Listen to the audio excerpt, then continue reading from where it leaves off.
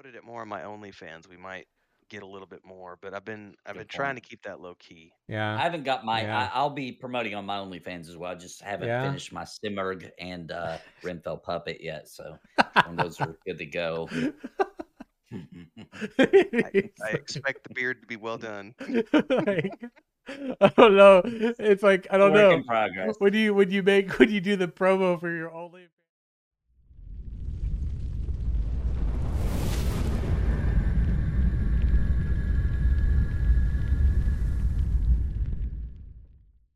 Welcome to the party. We are looking for more. Your podcast for all things gaming with a focus on MMOs, RPGs, game development, and gaming culture. I'm your host, Phoenix, also known as Morg, joined today by our returning party members. Let's welcome back Renfell. What Welcome back the What's up? B is here today. Welcome in, B. How you doing? The Nathan I'm known as Napalm. B. I'm known as B. It's Artist fun. formerly known as Nathan Napalm, now known as D. I love doing this because it's every time I do it, it's like I wonder like in what way I can approach the full, like course of like introduction where you are kind of giggles before I finish it, and that I'm just like the stutters didn't work nearly as good as a subtle D, so I'll have to keep that in mind. Friends, welcome back to another show. Obviously, before we dig in too far, we want to give a shout out to all the supporters here on Twitch, YouTube, and Patreon. Thank you so much for keeping this party's bags packed. Provision stocked for all of our adventures here on the show. Speaking of the show, if you want to do us a solid, you can give us a 5-star review over on iTunes, right? And you're going, yo, Sim, where do I do that? Go over to @the LFM show on our show Twitter. Go there, check it out. Pin post at the top. Go on ahead, click on the link for iTunes. Go over, give us a 5-star review. And if you do leave a comment, well, we'll read it here on the show, assuming it's not ridiculous and horrendous, right? Aside from that, you can call in to 1-539-664-6801 to leave us a show voicemail. We'll play it here again if it's appropriate, or you can shoot something over to some grunt somewhere in the world who I'm sure works for us. You can send us a message there to the lfmshow@gmail.com, and some peasant grunt out there in the world of wherever will get it to us when they can. I'm sure they're working hard, so I'm sure it'll be soon. But friends, I'm looking forward to today's episode titled The Weave. Why is that? Oh, I don't know. The Weave. What is it? The Weave Wills is the Weave. What is it? The Will. Weave Wills is the Weave Fuck. Will. Thank you. The Weave Wills as the Weave Will. Yeah, I like it. It's a really great catchphrase from the books, but also from the upcoming show, The Wheel of Time. I'm freaking stoked about it, dude. It's literally tomorrow, and I'm over here going, it's gonna be awesome. The best I have part a about feeling. this is Chris knows nothing Ooh, about nice. anything because she's never read the books. She knows nothing about the book series. Yeah. All she knows is that it's my favorite book series and that it's a fantasy show. So she's going to be going into it completely blind, which I think will help with expectations a little bit. Mm-hmm. But I'm very interested to see what her take on it is because first 3 episodes dropping tomorrow. Like, yeah, that's my tomorrow basically is going to be geeking out over that for 3 hours or however long the episodes are. I'm hoping they're an hour long and not like stupid 35, 40-minute episodes. Like, give me a good hour long chunk. Like, I just watched, jumping ahead of myself. Uh-huh. I've just binge watched the first 8 episodes of Foundation. Oh. There's a couple more left. But those are like hour long chunks. And I'm like, why can't every show be like that? Like a full on hour of content.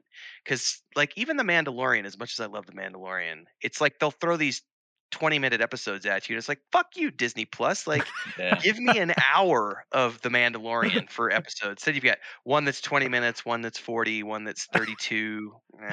Fuck off. Yeah, Dude. let us have a big chunk, and I think this is a good opportunity to do that because it's not like they're lacking in content to cover per episode, right? As a matter of fact, Yeah, that's it's true. probably much harder for them to try to squeeze it into a reasonable time frame than I think Mandalorian, it's more of like a, hey, we have this much plot, we don't want to stretch it, so let's just make some shorter, etc.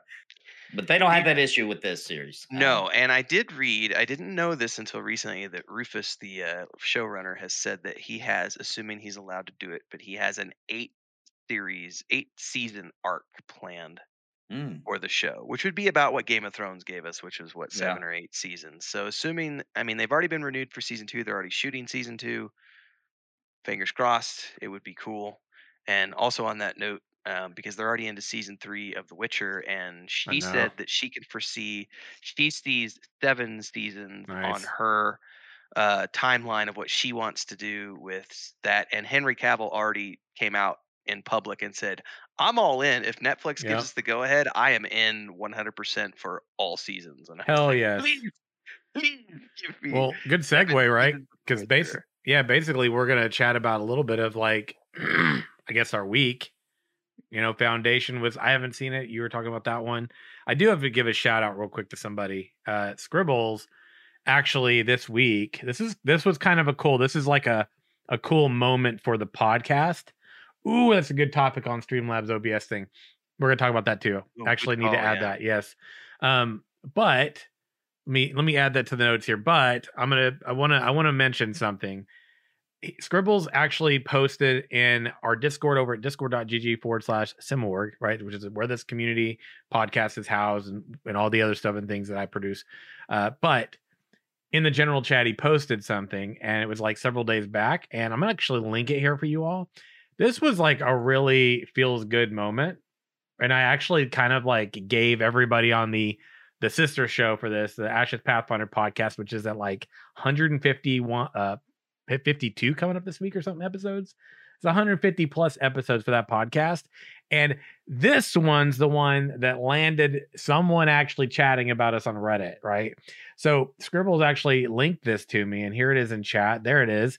So someone had asked about podcasts relating to MMORPGs, and Scribbles was like, check it out. And this guy was like, hey, I'm looking for, someone who does something. And so you got some of the other people who have bigger audiences and everything, some of which haven't been around as long, but we've been around a while. And someone there, Prestigious Banana, whoever you are, by the way, said, I enjoyed the Looking for More podcast on YouTube by content creator Simorg. They go over news and video trends with most conversations centered around MMORPGs and RPGs. And I was like, that was on the MMORPG subreddit. That was kind of cool. Nice. Yeah. So GG, everybody. People know about us. It's not just isolated to this small little channel of mine. It's awesome. Or all of our domains combined. That's actually pretty cool. I'm sure if I promoted it more on my OnlyFans, we might get a little bit more. But I've been trying to keep that low key. Yeah, I haven't got my. Yeah. I'll be promoting on my OnlyFans as well. I just haven't finished my Simurg and Renfell puppet yet. So those are good to go. I expect the beard to be well done. I don't know. It's like, I don't know. In progress. When you do the promo for your OnlyFans, when you promo it, can you make sure to, I don't know, can you fit it in somewhere into your beard shots? I mean, it's like, what do you? I just need to have a beard and assless chaps. That's the only two requests. You get a hat and be like, and the elephant on it. And, yo. So let's hit the new stuff, and then we'll randomly hit some of the things that were brought up. We've got something about Arcade Unchained, which I might lose my shit over. Probably will do. I'm getting back to doing some more what the hell happened videos. People love them, so I'm like listening to y'all out there in the world of I don't know, the fuck ever we want to call the crazy internet that we all like to consume content on. How exactly did you accomplish that? And I'm asking because there's some companies out there really trying to figure out, how do you get feedback from the community? Did you start a council, or how exactly? That is a great question, Nathan. Exactly. I would love. There's some companies really trying to figure that out right now. I know this is going to be, dude. It's a revolutionary idea. And I know, I think that like nobody's ever heard of it before. Actually, it's this really cool thing you can do is you like pay attention to like the people that sort of, we'll call them a community of people that kind of bolster around your stuff and things, whether it's your OnlyFans, if it's your podcast, your YouTube. You could be a small YouTuber. It's still relevant, like feedback, but it's this revolutionary idea of actually reading the comments and stuff people say, and taking that information and like listening to it and going, wait, so the vast majority of you are telling me that this is something you like, and then kind of going, well, maybe I should try that. Wow. I know, Dang. right? I know. It's Dang. like, I feel it's like a gift, really, that I can even think of this sort of stuff. So you listen to what they say, and then you do something that is like what they say. Is that pretty? Did I understand? I guess if you want to crash course. I guess if you want to simplify this brainiac idea of mine, sure, you could call it that. Okay. All right. So you heard it here first on the LFM show. That's how you do community content for the communities. Right. Listen, then you take that and you do it. I mean, I know that's basically it. I mean, if you want to just dumb it down to that, I guess, we could just say that. Yeah. All right. I know. I don't know if I should have actually really talked about this out loud, or maybe I shouldn't have shared it, because now I'm kind of worried someone's going to take my idea and capitalize on it. Nah, they won't. Don't worry. Renfield's just all giggling up there, like, what can I say, guys? I don't know, man. We had our last D&D last Sunday. We had our D&D. We did another kind of like playthrough, kind of getting ourselves, prepared and stuff. And it went pretty good. Like, I gotta say, man, I'm feeling pretty good about Fantasy Grounds. Actually, feeling pretty good about it. I think we've worked out most of the kinks. Yeah. I think now it's just going to be kind of smoothing out the, our own sort of inconsistencies with using the program. Yeah. Chris got back yesterday morning, so I'm actually going through it with her tonight for the first time. She's having her first training session tonight, so she'll get 2 or 3 sessions under her belt by the time we get to this upcoming Sunday, when we go in and we do like a one-shot playthrough. Because originally we thought we might live stream on the 21st, but I think we all decided last week that we wanted to do one more training wheels, make sure that we've got everything as well oiled as possible before we'd go live. But it's pretty, obviously there's some stuff like we had to figure out, like the companion thing that threw me for a whirl, because that's not something that's as easy as one might think, considering how a lot of the other stuff is automated. But once we figured out how to do the workaround on that, getting a wolf companion in there, I think that worked out pretty well. So some of it, I think there's still going to be some learning stuff as we get deeper into it. But yeah, I'm looking forward to it, man. It's a pretty cool program. I think it's worth the money for sure. I do have to make sure I tell people too. By the way, if you're watching this over on my YouTube where this is housed, you might want to go check a video that came out yesterday. It was actually a Simorg Plays video. I was actually playing. Oh yeah, an Adventures Tale, which is the demo that you can go pick up. What a freaking tease, by the way, dude. Right? You literally let us play right up until the point when you're like, oh, I'm about to, and then it's like, thanks for checking it out. Here you go. And it's like, fine, I guess I'll put these links in the description. But it was pretty good, man. I tried not to explore too much, but if you want to go check out a quick little playthrough where I don't explore everything, but kind of talk about like my thoughts and feedback, I did check out Renfield's demo. I know Nathan already did too. So you can go check out our little videos on our channels talking about that, and our feedback and thoughts and all that stuff. And most importantly, there's links in the description so you can go check it out for yourself and try it out for yourself and download it, do all that. Pick up a pre-order on Patreon. I recommend it. It's fun. It was pretty good, man. The funnest thing for me, and thanks so much for your feedback, guys, and your videos. Yeah. The funnest thing for me has been seeing people uncover the Easter eggs. And so far, I've seen some people have found the Wheel of Time Easter eggs. A couple people have found the Saga of Lucemia Easter eggs. A couple of people have found the Hobbit Easter egg. There's even an Easter egg when we did the test playthrough with our patrons a few months back. During the live roleplay sessions, we came up with this, dating guide for elves and dwarves, and that got snuck in there. No one has found yet, though. There are 4 Firefly references that no one has mentioned or come across yet. Really? And they're very subtle. They're very subtle, and they're all in the tavern. So that would be a hint. They're all in the Mm, Stony Brook Tavern. But there are 4 subtle interesting. firefly hints for browncoats out there. So Ah, I had a lot of fun doing like putting that stuff in there. Um, and my brother and I actually, because he's we just did the mm-hmm. first dev video. I'm All that. totally sidetracking now, guys. It's okay. Um, he just did his first dev video. We put it out on Tuesday. He's going to be doing this weekly series where he's doing like these 20-minute episodes on how to use Unreal with the toolkit that we're using to build a point and click adventure game. And so he's Nice. going into this stuff and he's fleshing out the rest of the town right now. Nice. And it's been pretty fun because we've been sitting down. We've done our last couple of brainstorming sessions on Wednesday nights and we've talked about where we're going with the rest of this, how we're doing the storyline. And for people who like the secret sauce, I mean, it does spoil the story for you. Mm-hmm. It does. It's going to spoil the book. It's going to spoil the tabletop campaign. It's going to spoil the adventure game to some degree because you're going to know some of the plot points. But if you like that kind of stuff, it gives you a good look at how we're mapping out. Like we need this quest to go here, then it's going to come back to here, then it's going to go up to here, then back to here. These locations are extra, but we're going to put little things over here so that you need to go over here to get things for quests. Um, and it's a lot of fun mapping all that out and then putting it in is a lot of work, but once it's done and you can actually see people play through it. I think the funnest thing for me though has been watching my 6-year-old nephew play through it. Nice. Because he is I can remember being older than him, by a bit, probably 8 or 9 years old when I first started getting into point and click games. But I can remember that magic in my brain happening.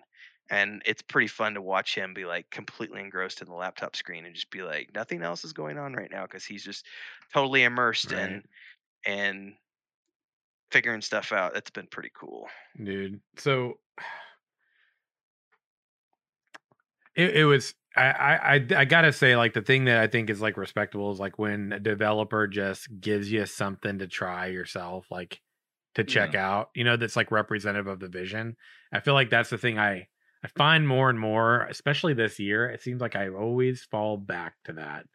I did a couple things today that got recorded that'll be coming up, and I found myself today talking about the vision. Are you adhering to the vision? Did you give us a vision?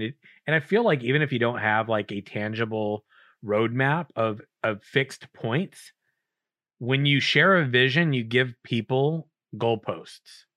Yeah. You know what I mean? And so like And, I find that just give us a vision, you give us a goalpost. yeah, and if you don't tell us the vision, Yeah. then what happens is people make up their own for what they thought your vision was, and they're Mm, more likely to be disappointed when the game launches and it's not the yes. preconceived vision they thought. And Unrealistic expectations. I give you a good Yep. example of a game that I'm really looking forward to, but I don't feel like they've done enough to kind of tell us what the vision for this game is. And I think a lot of people are going to be disappointed or not understand. Is Elden Ring, right? I think a Mm, lot of people just they made up their own decision on what the vision is. They think it's open world Dark Souls, right? I'm pretty sure that's more than that, right? Like mm, the vision is a lot deeper than that. But some people, that's all they want, and they thought they just assume that's the vision, right? yeah. So yeah, it can be damaging not to Not to release your do vision. it. Yeah. Which brings us to another amazing discussion point, um, which actually we're gonna have a conversation that relates to our title today. And oh hell with it, what the hell? Good old Dream World, man. Dream World, man. It has Right. yet to establish a vision. And I did a short like kind of gameplay slash review sort of thing that's gonna be coming out soon. And basically went there and I was like, they're organizing their YouTube and putting together videos and catalogs. And we talked about the one with like the how to. It was something like advanced. It was actually called advanced kiting skills. That makes me cringe. It Oh made me boy. cringe too because it was literally like you're gonna want to jump backwards and shoot with your bow. And I'm like, oh man, this is a. Where's the vision video, homie? Because it's still just a clusterfuck of assets tossed into a fishbowl that you're showing off over and over. Got to give it to them for organizing their, their dream world YouTube and trying to organize it and put it together and all this. It's a damn shame you're not actually, in my opinion, showing us something meaningful. Well, you know, it's hard to do a vision on a scope of something as big as You're they're trying right. to do. It's something that's a dream, Right. you know? Yeah. Like it's like saying Yeah. what's the meaning Infinite of life, right? possibilities. Yeah. Yeah, it's infinite. When It's yeah. anything you want Yeah. it to be, It's right? that's the thing. How do you really That is the vision. how can you really I mean, oh my God, that's it. We're just thinking too small, right? We're just Yeah, thinking you too gotta- small. yeah, you you got gotta dream back bigger. Yeah, you gotta back up. The picture's so big, you gotta move back and be like, oh, their vision is any generic thing insert here that sounds like a good marketing ploy, such as live out your fullest dream. Yeah. Have the most fun you've ever had Right. in your life. You know, And the you know. real question though is like we actually have to evolve and like really advance our thinking a bit further than that by really posing the question to ourselves, like, is the dream too big or isn't it? Right? Yeah, true. And really allow ourselves, I think, to digest all of these different assets and creatures and things that we experience in the world that seem so vastly different from one another in terms of like design, to really, ask, is it really that we just don't get it, or is it that the dream's too big for our small brains to conceive of this notion that they're trying to lay out for us? I think that's the real thing. That's really it. It's You're really right. that I just need to My tiny brain cannot comprehend your massive amazingness. grand your brain is. Yes. When you guys when the game is out and you step out into this world and you literally see millions of people on your screen at the same time in one area, then you'll understand. When we step into a dream world, one might say. Yes. Right? Yes. Well, I think, and to be honest, I think you're going to have to be asleep to actually experience what the game is actually promising. To be honest. The waking mind will not be able to comprehend. No, right. You're going to have to be asleep. Better be prepared to walk on clouds, because if you can't do that, then I don't think you can dream high enough. The servers run better when you're unconscious as well. Oh man, we enjoy this too much. You gotta have a little bit of cheese for the kind of wine that's coming up right now. Yes, serve the cheese first. Insert the cheese before the wine. That's the trick. That's the thing I've learned after 60 episodes now, which, by the way, hammers up, everybody. Thank you for 60 awesome episodes together. And nice. They call it the American dream because you have to be asleep to believe it. Check it out. Let's just jump on in and we'll talk about the OBS bit. We'll talk about the ArcAgent chain bit. Can we talk about can we talk about how about fuck you guys, Activision Blizzard? Like Activision, really, right? How about fuck you guys, dude? Right? How about F off, dude? And why is Sim so whatever about this? Like, you got some fucking nerve, dude. You guys, whoever, and I'm just gonna, you gotta be some chauvinistic assholes, in my opinion, to do what you did. You gotta be an insensitive dickwad, right? Technical term. I think it's an evolved term. We gotta like learn to use more often. You're a dickwad, right? Because only a dickwad's gonna go out on social media and actually troll people about the bullshit that's been going on behind the scenes in your own company. Like, you all think that you're so fucking good, don't you? This isn't to the developers. Keep in mind, this is not to them, right? Right. This is in almost like upper management. This is in frustration about this sentiment that I know impacts them. And it's like this upper management, like, you all really are going to be like, hey, we're going to change Bobby Kotick's name to Freddie Dweedle or whatever the hell it was. I don't even remember because it's not a meaningful thing. You're going to go and post this and be like, we're going to change it to this. Everybody okay? Are we good? Are we? Or whatever it was they said. I'm paraphrasing. Like, really, dude? Really? You all are going to go and troll people about this after... By the way, the Blizzard's first female co-leader only got equal pay after tendering her resignation. This is the one that recently joined them, yes? Let's take it away. Let's just jump on into this fire because what? Wow. It's been a bad few days for them, Wow. and the Wall Street Journal report being the first. I've been reading like 6-7 articles a day on this for the last couple of days because I've been Jeez. just eating it up because there is an aspect of the train wreck to it where you just can't look away. Yeah. But I think it's also a perfect case study in what not to do if your company ever does get successful because um I think the dominoes started to fall when Mm, when it was revealed that Bobby Kotick has had multiple um, sexual harassment suits against him in the yeah. past prior to his position as CEO of Activision Blizzard. And all of these, by the way, were settled out of court, which, what else looked like that? I'm thinking, what's his name? Who was that big movie producer who's been in jail now for like several years from the Me Too movement? One of the brothers, and I can't remember his name all of a sudden. Oh, yeah. Um, Oh my God, this is escaping me at the moment, but yes. right. But his whole thing was I never did anything wrong. I've never been caught. I've never been a case against me. It's never, and you look Jeez, back and it's dude. like you've had like 30 cases against you that have been settled out of court. And the excuse for these big rich assholes is that, well, look, I've never been actually charged with anything, so I haven't actually done anything. All these things were settled out of Weinstein, court. right? That's Weinstein, yeah, it. the Thank Weinstein, you, yeah, buddy. Harvey Weinstein. There But you you've go. got all these big rich assholes who sit there and go, it was settled out of court. It was an amicable settlement. Nothing happened. Nothing. I was never Right. charged. Nothing. And that was like the dominoes started rolling with reports of that past misbehavior on top of him obviously turning a blind eye to what has been going on for Mm, years at Blizzard.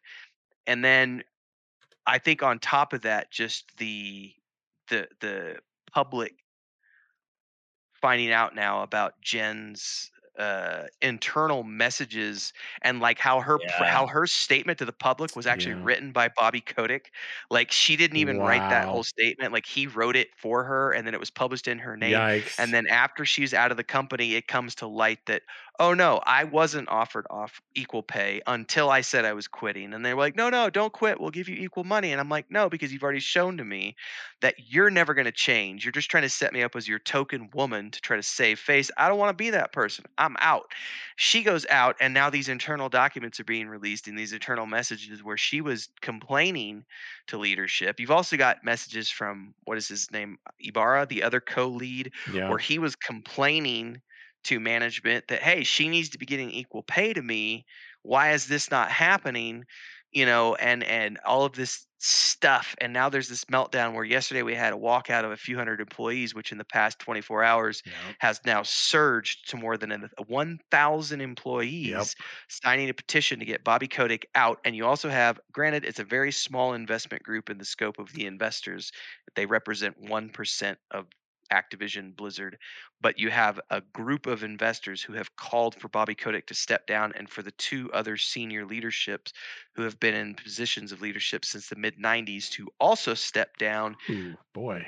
because they're not helping the situation. We need new leadership, we need representation, we need women, we need people of color, we need LGBT plus, we need change is what they're saying. And then you have Blizzard's tone deaf response of the leadership making a statement saying, nah, Bobby's the greatest guy ever. We totally trust Bobby, and he's the perfect guy for this. It's all just nonsense. He's the perfect guy to lead our company.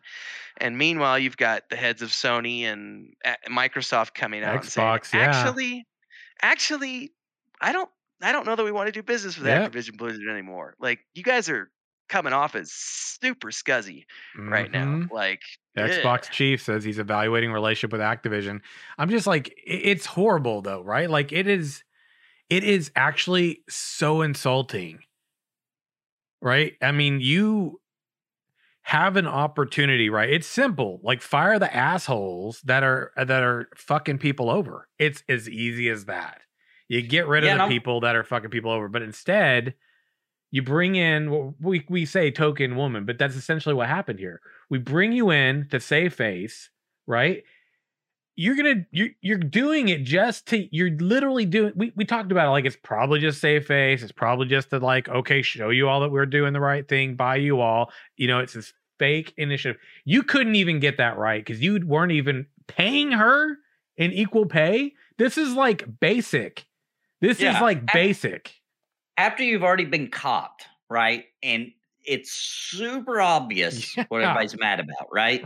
And so then you try to save face, which, nobody really fell for it, right? Like they started, putting women in these places real quick. Like we knew it was bullshit, but I at least thought that because they had already been caught, that they were being treated appropriately, right? Like it's one of those things where it's like, no matter how awful of a person or people you are, typically, once you get busted and the doors open and all the skeletons start coming out of the closet, generally then after the skeletons are out of the closet, your closet is clean, right? Like, right. I can't believe that while the doors were open and skeletons were in the closet, they stuffed more skeletons in the closet while the doors were still open. Like what? That's almost unbelievable. Unbelievably scummy, man. It is scummy. And the excuse that they gave, which is like, well, technically, she was on an existing contract when she got switched over. Doesn't matter. If I get promoted at my day job, I immediately get an associated pay raise and a new contract and new perks and immediately. Yes. And the excuse is that, well, she was just on her previous contract when she got moved over to leadership. No. Nah, man. That's if she was moved into a leadership position, immediately new contract, new perks, new terms, new salary. Yeah. Yes. Yeah. Obviously. I mean, who would basic? It's like, basic. I didn't know there was any other way, right? Like new position, renegotiation of pay. Like that's the way it goes. It's business always, 101. Always. You would think, considering the circumstances, that you'd be like, this is fundamentally the first thing we need to make sure we're doing right too. Like a fucking fry cook at McDonald's gets a goddamn pay raise when he moves up to be like assistant manager of the fucking store. Like no shit. You don't just go, we're going to keep you at your pay because your contract way less overhead too. No. Yeah, those things are handled by general manager, not a group of people, a big mega corporate. It's not like McDonald's Corporation has to get involved in, and you know what I mean? Like that's sad. One dude handles that across the entire ecosystem of our economy in random positions of just basic business. That doesn't Here's the thing. Yeah. If they would have said, because here's the only plausible explanation I can think of, right? This isn't the case, but trying to throw them a small bone here. If they were training her for the position, right? Which typically you don't put them in the position, you train them first before you put them in position because the money comes with the position. So you typically put them as in training or, whatever position in training or whatever. That's the only excuse they could have had, but it's already been proven that wasn't the case. So it's just like, man. And I said this earlier before we went live. No wonder the game has been sucking, right? Like, no wonder they've had trouble, coming to obvious terms with what they need to do with their game. Absolutely. It's pretty clear now that they just literally have no idea what they're doing, right? Like about anything.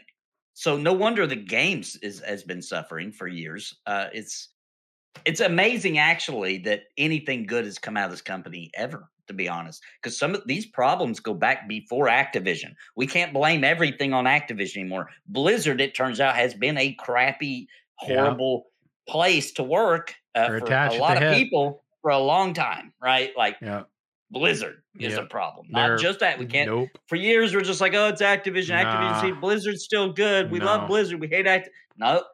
Attached at the hip. Ever since they got in together, they've been attached at the hip, man. You can't have one without the other. I think I made this comment when we first started talking about this weeks or months ago, whenever it was, and I made the Rockstar analogy. And the more I look at this, the more I really do think that that's what happened to Blizzard, is that they got so big so quick with the launch of World of Warcraft that they went from a small little team building cool single player games, Warcraft, StarCraft, and then they launched this world Mhm. spanning multi-billion-dollar thing, and they all of a sudden all become millionaires and celebrities. And Yeah. it was just like, I look at Motley Crue as like the perfect example of like, you hit that level and then it's just cocaine, hookers, and blow. Like, it's just, you just go off the rails and you're just completely out of your gourd Yeah. on the fame and the money and the drugs and the sex, and the product and the band just starts to, it might Yeah. take 10, 15 years for that to completely fall apart, but it does get to the point where the band just implodes Yep. Yeah. and blows up I- because of If all these issues. if you do the math, right, when they were at their peak, World of Warcraft, which was roughly, I don't know, somewhere around what was 2010, 12. uh the Lich King expansion, somewhere in that realm, right? Okay, yeah. When they hit I think it was something roughly 64 million, right? If you just do Mhm. the rough math, not counting the expansion money, right? Just the monthly subs, they were making roughly $1 billion a month, Right. right? Just on the subs, not counting their other IPs, their other games, the expansion costs, et cetera, et cetera, et cetera, people transferring and all the service fees, not even counting that, just the subs. It's about $1 billion a month, right? So that's big, right? Like that's an explosion. Now, I don't think that's a good excuse because typically you got $1 billion, you can expand your team, you can get Mhm. more professionals on your team, you now your options are endless as far as what you want to do to try to manage that, right? Yep. So they don't get a free pass, but I can definitely see where some corruption entered Mhm. quickly and started the deterioration for sure. I Yeah. mean, it's a lot of money, folks. Mhm. You start managing millions or tens of millions and to billions. You got a whole new business on your hand. It's not the same thing anymore. No, and Yeah. I can't fathom. Like, I've managed tens of millions in my time. I've never gone beyond tens. I think I've never gone Yeah, into me hundreds. either. Yeah. Current So business I manage is tens of millions, yeah, right? that's the biggest I've done is tens, And and that's a lot. it It's is a freaking a lot. lot. It is Yeah. a lot, but at the same time, the scope of it is manageable in your mind when you're sitting down and looking at, we have this many employees Yeah. across this many states. They're all drawing an average of $75,000 a year, benefits, health insurance, all this stuff.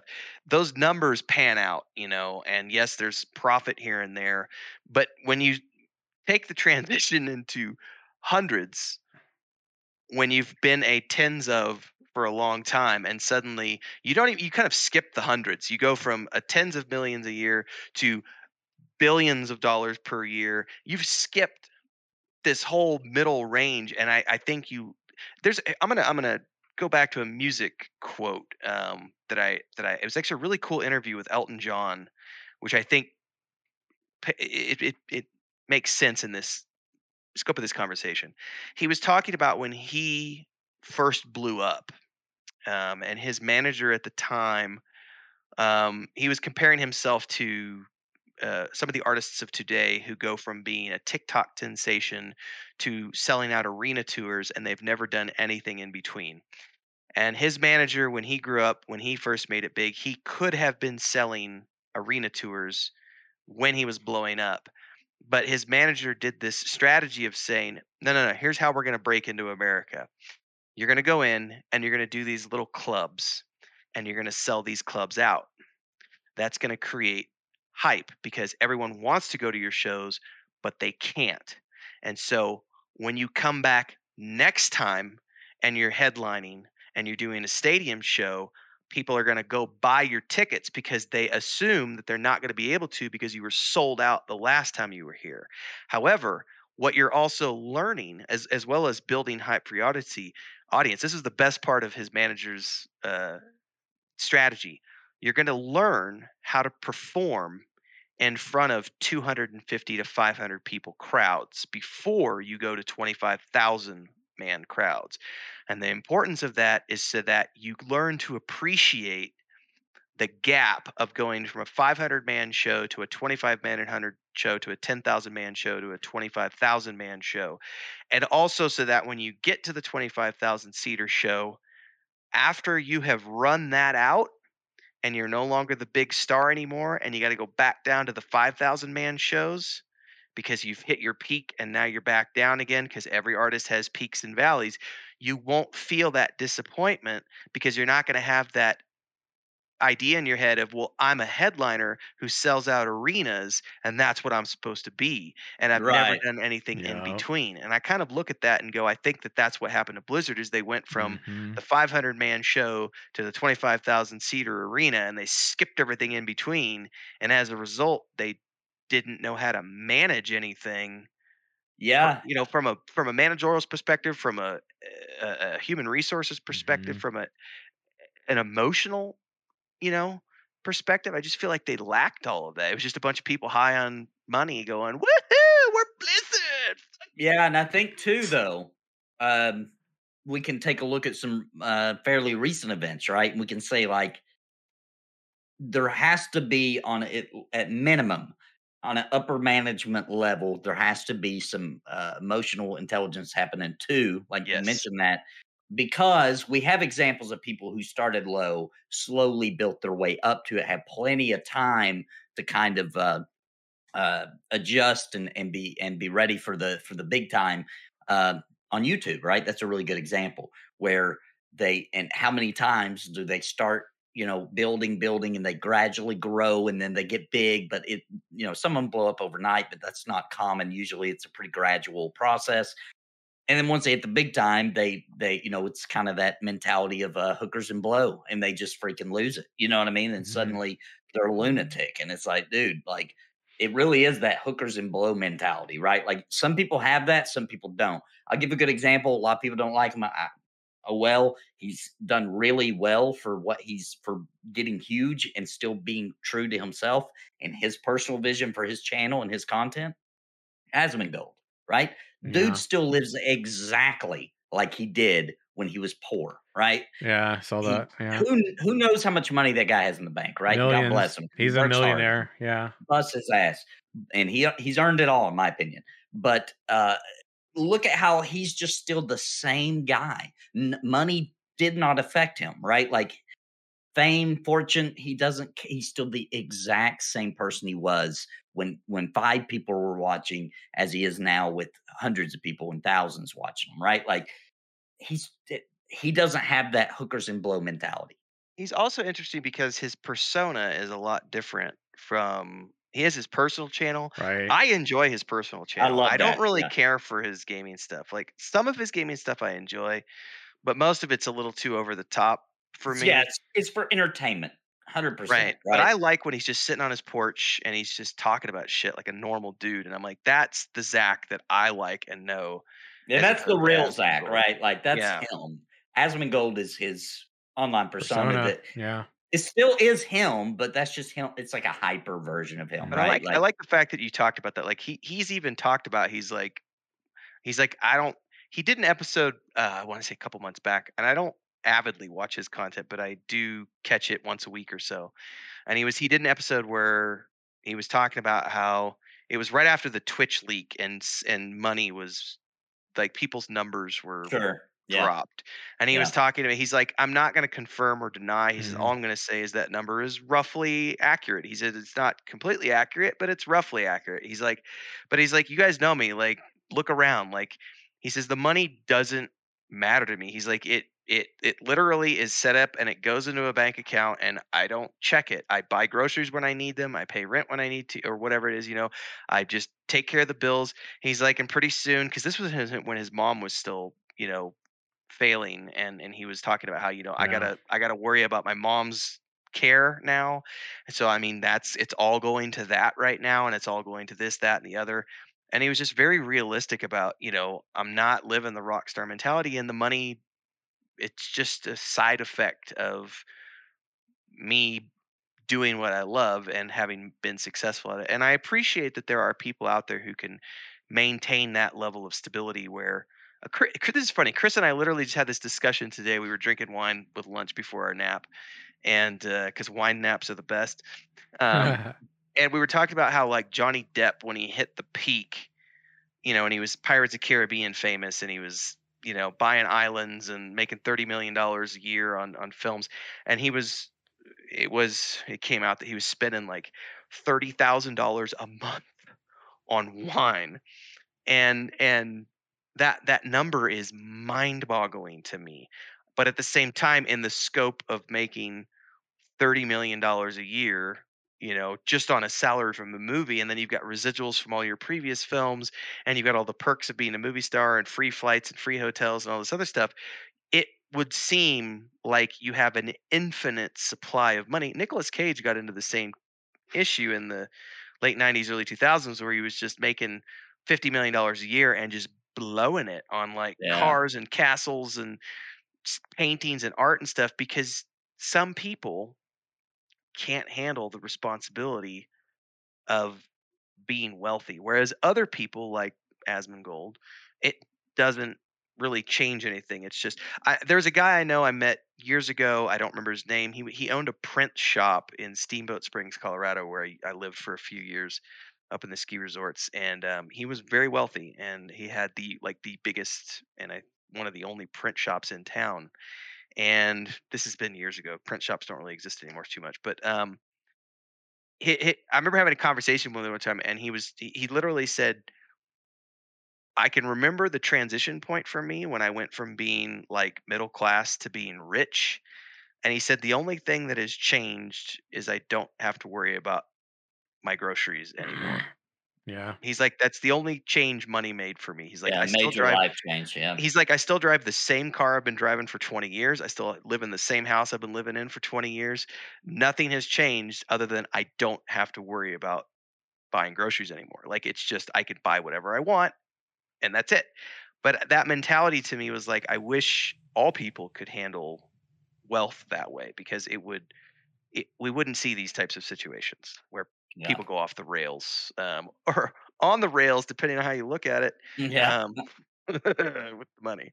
Yeah, there's definitely a lot of elements to that too that I think are a bigger conversation for me. That so I'm not gonna comment on it because I want to. But I think that there's like I can say from my own experience. So like, and it's a big reason why I think sometimes that can happen. But when I was younger and in my earlier 20s, I was like, I want to have a really good car. I want to have this. I want to have that. Want to get the things that are trendy and whatever. And now I'm 40, and at 40, I don't care as much about money. And it's interesting because when I stopped caring about money, I had more of it. Yeah. Right? Yes, it's all, and there's a key to that, I think. Welcome to the Money Podcast. Right? It's this is something my brother and I have talked a lot about in the last couple of years. It's only money. Um, i- that's a that actually is a difficult concept to grasp for some people. But if you think about it, it's only money. What is the one thing that you have in your life that you can never make more of? Time, Right. man. Time. Time, yeah. It's limited. You don't Money know is how much just you have. Yeah, money's just there. You can always This goes to my crackhead comment a couple weeks ago, that joke I made, but the money thing is you can always find ways to make money. It doesn't matter. There are ways to make money. But time you can't get back. And so it's unfortunate when you see people wasting Yeah, the it is. resource that they've been given in this fashion, and Yeah. ruining, not just ruining a franchise that millions of people have loved, but ruining people's lives. Like, Yeah. Yeah. over money. Like, that's sad. That's very Mm-hmm. sad. Yeah. Yeah, and in their case, I don't think they're making the bad decisions over money. I think they're making bad decisions over just being hard headed in the way that they want to go about business, which is a toxic business mindset, and they don't want to give that up. They like that bad atmosphere they've created, and they don't want to give it up, man. When it makes you wonder too, because I mean, there's like, man, I'm trying real hard to keep my background in psychology out of this, but there's an element of that you have to think about, which is like the culture that's been fostered and sort of like reinforced over so long. How much of it's really maintaining the sense of like power and control that you probably Sure. already really enjoy, that brings you what you probably underlying of like who you are as a human being, that you you desire. I feel like that's the entire leadership team at Blizzard Activision right now, like standing behind Bobby Kotick and be like, "We fully support him. He's doing great." And it's like Feels that way. you have like the entire world against you. You have a huge chunk of your employee base signing petitions. You got investors wanting him out, and yet you're all standing there like, no, he's perfect for the job. And I feel like that's them saying, look at all the money he's made, all of us. Why would we give that up? Like these are just peasants and ants beneath us. That's Like exactly the way it sounds to we me. yeah, we are Blizzard Activision. Fuck off, you little peasants. Like That's how it it feels to doesn't me. I don't care about your opinion. We are the Blizzard Activision that makes the world the way it is, and we're gonna stand behind it because it's worked for the past 20 years. It's really unfortunate. You know, It's sad. the best part about being able to talk about all this like openly and out loud is I can say this is what it seems like and it feels like, and not a fucking thing that they can do about it, because those are my thoughts, my feelings, and you don't own that shit. There's no legal backing that's going to stop me from being able to communicate that here in the good old US of A, at least, right? So, although recently somebody's trying. You guys saw that? The Popeyes Switch game that's kind of garbage. Wait, and, what? You I don't guys know. haven't I haven't heard? seen Okay, that. so What? yeah, so there's this kind of shovelware. It's nothing special, and it's Popeye. But the thing about Popeye is in the past there were really good Popeye games, right? Like I'm not some Popeye fan, but like there was a really good game on the NES. There was an arcade game that was really good, and then we really haven't had any games since then, right? Yeah. I never would even thought about Popeye. Right. But some company, small company, they made a game of Popeye that released on Switch, and this big YouTuber who's actually a Popeye fan was excited, like probably one of 10 people who pre-ordered the game, got the game, paid for it himself, no review copy, nothing, right? Bought the game himself, played the game, reviewed it, said it was garbage, right? This game sucks. They've ruined the, blah, blah, blah. It's just a shitty game, right? Oh, that sucks. You can watch somebody play it for 30 seconds and be like, yeah, I see where this goes. It's a crappy game. But anyway, the company then is trying to tell him he has to take his video down or they're going to file a lawsuit. What? Now, obviously, I don't think this is going to go anywhere because he's entitled to his opinion. Yes. There was no terms and conditions. He bought the game. When you purchase a game, you're allowed to speak freely about it. Yeah. Period. There's no contract. There's nothing, right? But it is happening that a company's trying to say you're not allowed to give your opinion because that's slander. Slander's not the same as having an opinion, people. Just as a little. It's not. Maybe before they decided to go after him, they should have looked up the definition of the two words and actually recognized which. And they should have also realized that this guy's got a big name. People respect him. He's a really nice guy. Oh, and what? That's even worse. The fans are going to completely be on his side, right? Pretty crazy. Yeah, that kind of it just makes me wonder. Anyway, I feel like I'm going to probably go on about this a lot in another. John Riggs is the YouTuber. He's like a super nice retro. Heart of gold. Like I just can't even imagine somebody attacking this guy. Yeah, or like Cheryl said, or maybe figured out what would give them even worse publicity than just letting it go. Yeah, that's a good point. Exactly. There's actually.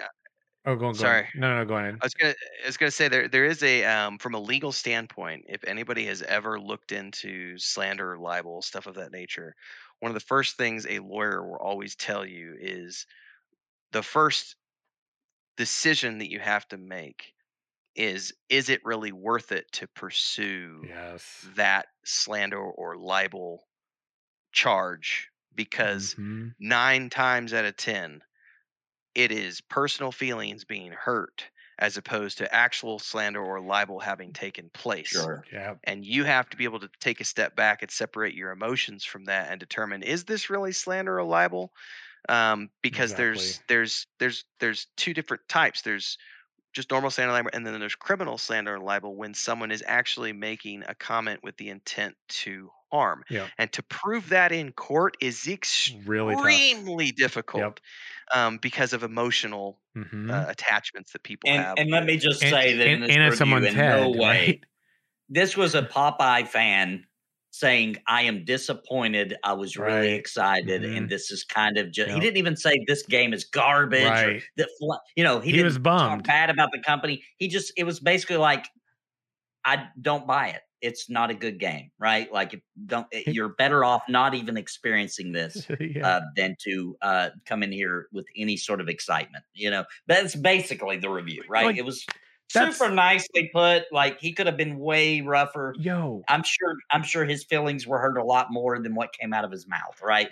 So super professional interview or a review, and they just didn't like it because nobody's gonna buy the game. This is literally what we started the show off with, isn't it? This is the guy you ask to help you to make it better, that you learn from, not the guy you try to burn. Now, in his defense, you hadn't given us that strategy yet, Sin. So there's no way they could have possibly known to do that. Hindsight's 2020. I guess it's a good point. If they had just been here for this show, then they could have gained my monumental wisdom that people only from dream. From this day forward, there's no excuse. There's no excuse now. It's out there. Right. Yes. People should know. And the clips exist. They can be shared. People can always share it with their friends. Like, if you need to know, it's really about a listening skill. It could revolutionize everything. Right. Right. I need to really remind myself of I have a really important, monumental pro tip that I came up with that no one's ever thought of before. Here Obviously, it is. Nobody's thought of it. Right? Nobody. Yeah, clearly. It's pretty obvious. Oh wait, what? Obvious? Oh, okay. I'll be moving on. You got people trying to put together councils and have these meetings and Google searching keywords. You just needed me. You just needed me, right? You just need to be watching this show, and you could have learned things, and it would have cost you nothing, right? It would have saved you everything, though, right? It would have saved you billions, and allegedly, possibly, in an imaginary world or a dream world where that's actually how things work. And maybe when you take that advice, you'll be less likely to say things like, you think you do, but you don't. Right? Maybe things like, maybe that won't happen. Or don't you all have phones? I don't know, man. What magazine would you like our models to be designed after? Oh, Phil, that aged the worst. Man, there are so many really good life lessons and just pro tips for develop company leaders and things I think that they can take away from this show. We shouldn't have called it the Weave. We should have called it pro tips for the bewildered or wondering. I don't know. Anyway, moving on. Speaking of life lessons and stuff, or just hashtag dweedle moments. I don't know. I always term the word dweedle as this is the most dumb, ridiculous thing I could have possibly imagined somebody would do. Can apply to you, can apply to others, can apply to situations. Dweedle, ArcheAge Unchained, what? Hold on. The game that was being re-released with a different, in a different flavor or format, which sucked, in my opinion. And now Cacao Games announces a subscription model for ArcheAge Unchained. The game that was never going to have a subscription model. It was a buy and you always play it free. They already tried to come back and start to monetize content when they said they never do that. Here we are. You can't trust anything with the name ArcheAge, okay? And now we're kind of questioning whether even Unchained is one that you could trust. But that's a different story for another time. Everybody caught the reference. Not claiming. When unchaining stuff, guys, it ain't working. Unchaining stuff really just means tethered, chained, and bound. Yeah. Keep it chained. It was more manageable when it was chained. Okay. This whole ArcheAge or Unchained stuff, it only gets you game explained by devs and people in a position of being real unhappy because it feels like you've been lied to, or maybe perhaps that's what's actually happening. I don't know. I'm just a guy with thoughts. What do y'all think about this? This is I don't see how they couldn't have lied, right? Because the thing was ArcheAge wasn't doing good because of the pay to win aspects. People were pissed. It was a great game, ruined by pay to win. You're right. You're right. Yeah. 90% of people agreed it's pay to win. It's garbage. True. So they said, all right, let's save face because this is a good game and it's being ruined. So True. let's Yeah. re-release it as sorry, I almost said the wrong game. Arcade Unchained. Somebody would have found out if I did that. But this time, to save the game, you pay full box price, and that's it. You're good. Play the game, right? Yeah. And now they've decided, well, hold up now. Also a subscription fee. Like, dude, No. I understand that you have to change monetization sometimes, right? I do Right. understand that. That you may say it's a free to play game with the cash shop, and then later you add a subscription on top of that, et cetera, premium service, and or you may start sub and you have to go to premium and cash shop. I get it, right? You got to do what you got to do to keep the lights on. Right. But when you resell your game again as the reason we want you to give us whatever it was back then, 50 I think it was $49.99, is because that's it. That's all you'll have to give us. And all the cash shop will be cosmetic, and that's it, right?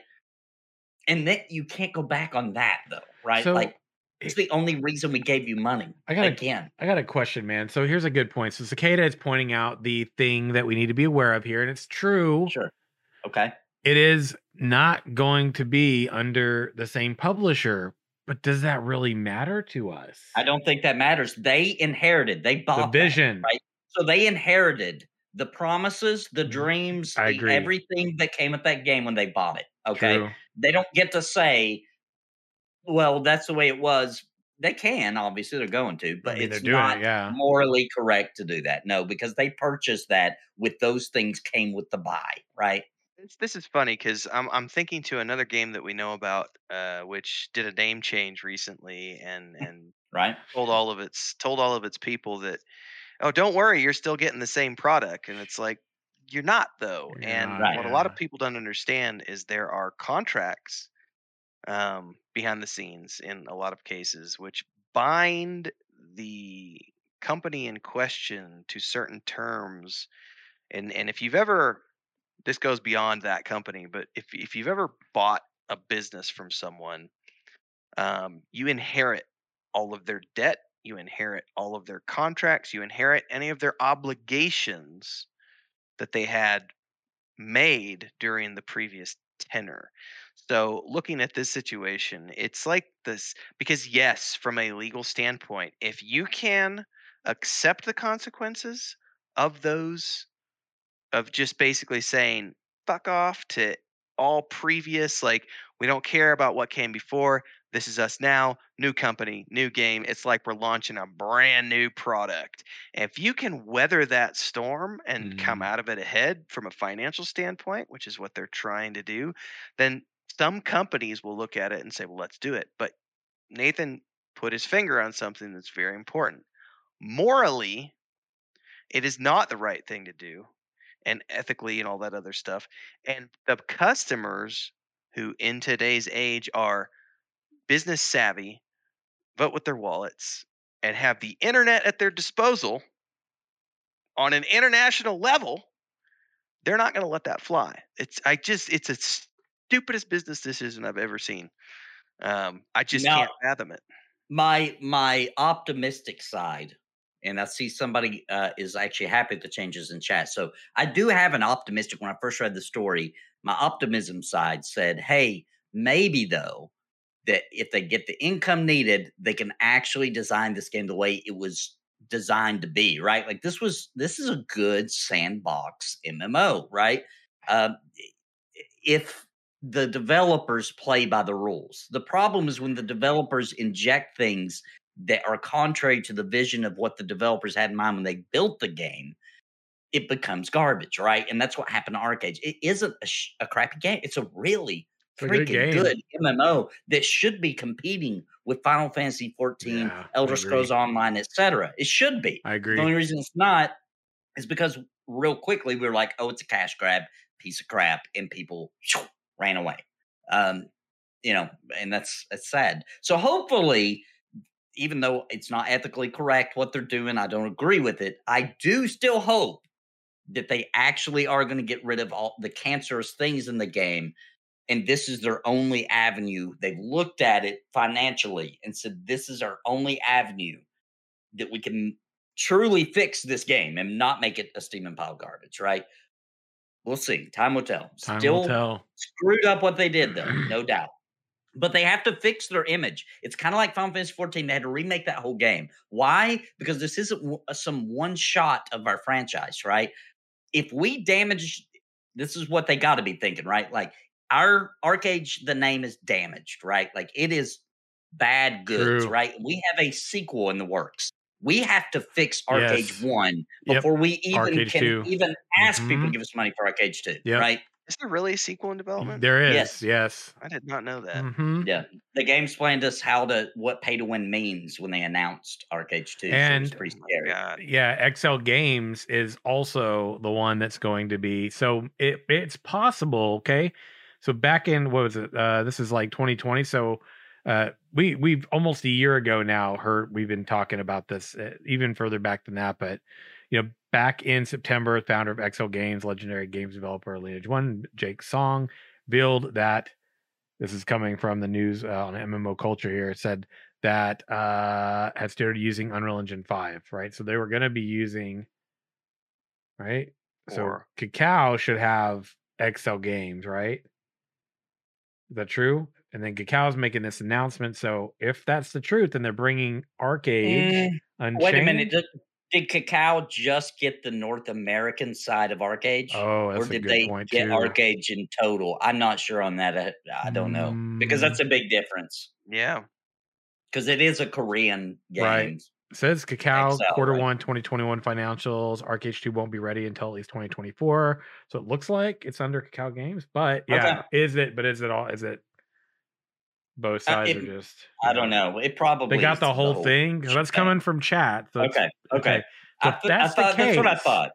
If that's the case, then this could maybe be a positive choice. But the thing is, the time will tell part. Because right now, the big battle they have to overcome, in my opinion, is they're going to have to show us, right? Not just tell us, not gamesplain, not do what their predecessors have done. They're going to have to show us how a model that was not part of the original vision for ArcheAge Unchained will work to support and ensure some element of success. It's going to bring us a better Well, game. not only that, For not only me. that, the biggest fuck you in my mind is the fact that they've told existing customers that we're only going to give you 150 days of game time. Yeah, that's kind No, of no, no, no, no. If I bought a game and I was told that this game is free to play forever, I own it, I can play it the rest of my life. You give me a lifetime subscription and I get to play this game for free for the rest of my fucking life. Because I bought it free before you made the announcement, right? Yes. Yeah. So I couldn't have bought it after you made the announcement and get it, right? Now it's on, right? Like it is what it is now. You purchase after. That's a good point. And if you want to be honest and you want to, well, that's just that, because if this, and this is the thing, and I don't know enough about this company, if this is a US based company, which I don't know that it is, I don't think so. If this was a US based company, that bait and switch right there is an immediate attorney general fraud case in whatever state that company is located in, because you have now pulled a bait and switch. It's Korean. It's South Korean. Yeah. See, if they were an American company, they wouldn't be able to get away with that, because you could immediately go to the attorney general and it would be a fraud case, because you told people that this is a free game forever, and now suddenly you're telling them, nope, it's not free. You got to start paying a monthly subscription, and I'm immediately going to the attorney general and saying, nope, and that's a class action lawsuit. But because this isn't a North American, it's not a US based company, that's not something that's likely going to take place. And I was about to say it, but Alfina beat me to it. Yeah. They don't have a very good track record because of Black Desert Online, in my opinion. Elion's one of them too, and Elion was kind of cringe for me. Too? Yeah. I don't know, man. I'm not. It didn't seem like it's my gut's telling me no bueno. I listen to my gut these days. This business model that KOKO is known for, of like upper level gear progression, just does not translate to the American market. Yeah, somebody really needs to tell them that. Like, we don't like that. That pisses us off, right? To be like, first you worked hard for the weapon, Now to make it +1, +2, +5,000, right? You got to inject these hard to get items, and it might break your whole sword, and now you have nothing, right? Like, dude, that pisses us off. It works in Korea though, right? Like that gaming market eats that up apparently do. by the numbers, and they love it, right? We don't. When we work hard for something, we're okay with it failed, right? And you might have lost this little item, but you still have your weapon. You break my weapon, dude, over trying to make it a +1 better. Dude, I'm out. It's That's not my the idea end, of a good you know? time. That one doesn't fit into the ballpark of a good time for me. This one right here, the OBS discussion. I don't want to forget it, and I also want to make sure we have some time to talk about the other point, which we're kind of running short on it. So, which is kind of this title of the show today, but we'll get to that one. We'll probably nerd out quite a bit. But OBS, I saw this Twitter post this week, and I was actually really shocked by this.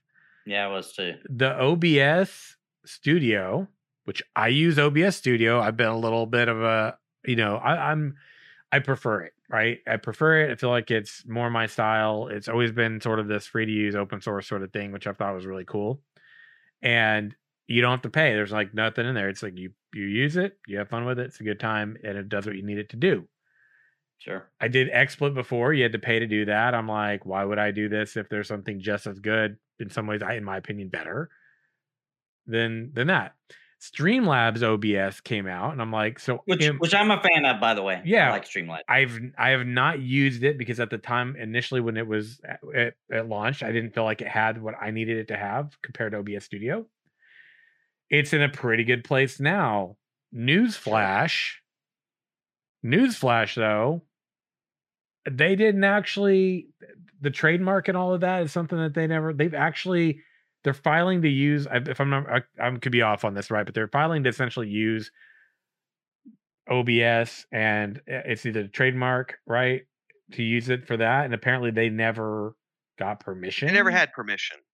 So, and this is what's funny to me is because I never knew that Streamlabs OBS was not the same company. I thought it was the same company. Shocked. So this is a very, very important component of this is the importance of trademark registration and why it's very important.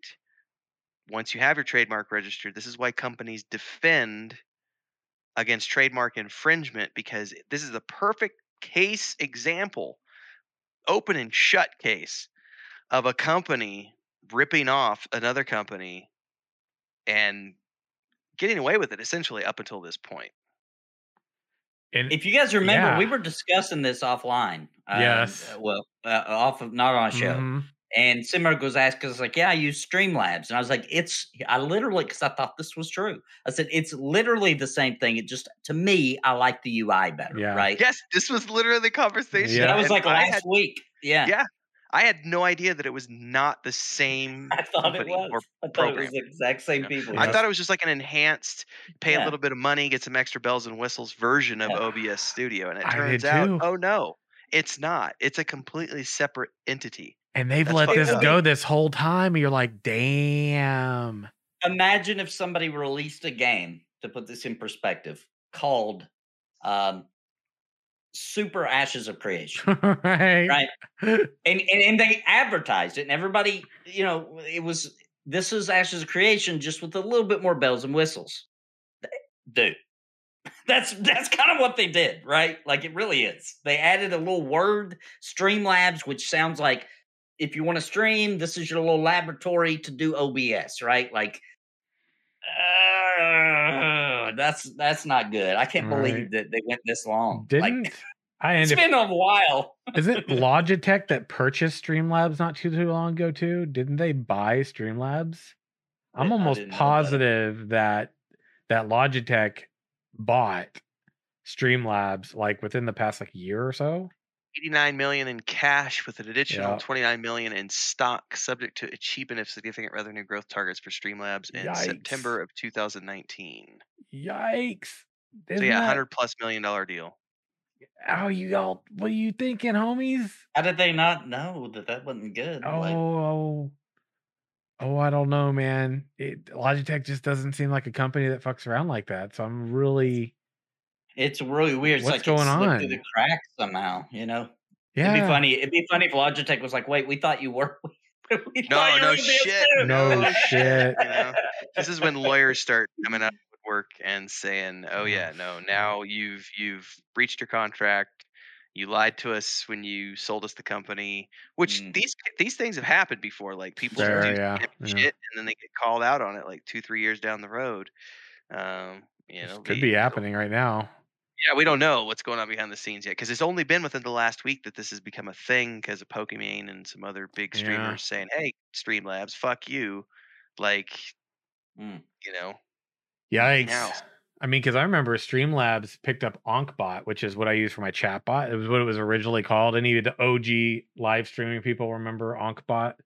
Ankbot is like was this really awesome um, program that you use to like it's like you see me we do it all the time here, right? You got Life's Justice in chat, and I got these little mini games that are going on, all that. That's literally my Streamlabs chatbot and the other thing here. But I'll tell you right now because this is the way I'm built. I'm the kind of person that if I see something like this happening, I will disassociate myself from Oh, it sure. on Oh, principle. sure. Yeah. Right? Stream Elements is running just a good game too, doing just fine. True. There's other That's options that's out already there. what I've been thinking. Like, I'm gonna have to check out Yep. Stream Elements, see what's going on. So 'Cause I don't want to be involved in I- this. I don't want that. I don't want their logo to flash across the I- screen by accident or something. I'm a real talk. Like this isn't drama. Like I really genuinely like I'm a person of principle. Like I will dedicate to something. I'll believe in it. I'll support it. But the minute you break trust, Sure. you will lose me forever. I will be gone. Yeah. Yeah, and I'll give you a good example. And I know that this is at least somewhere flickered in your brain for a moment. You've dismissed it. I've got a guy that kind of helps advise, what Yeah. would be smart to do, et cetera, for business. And Mhm. for my channel, he just said, "Hey man, it is a good time. You do MMO content for you to jump on and start doing World of Warcraft because all the big content creators had dispersed. You True. could jump on and gather an audience really fast and probably excel your path forward way quicker." And I was like, "Yeah, I could, but I'm not putting that freaking logo on my freaking channel, right? You're right. I'm not doing it." Like that probably is true. Mm, It makes sense. I right. probably could weasel my way in there, but number one, I don't Mhm. want to. Number two, I don't want to associate myself with that pile of steaming crap that's going on. I agree. And so I got to ask you, Nathan. This is a bit of a rhetorical question, but I just want to state it. I want to ask it Okay. for all of you actually here. Has anybody played the new anniversary edition Skyrim? Nathan? Hey. Oh, you have.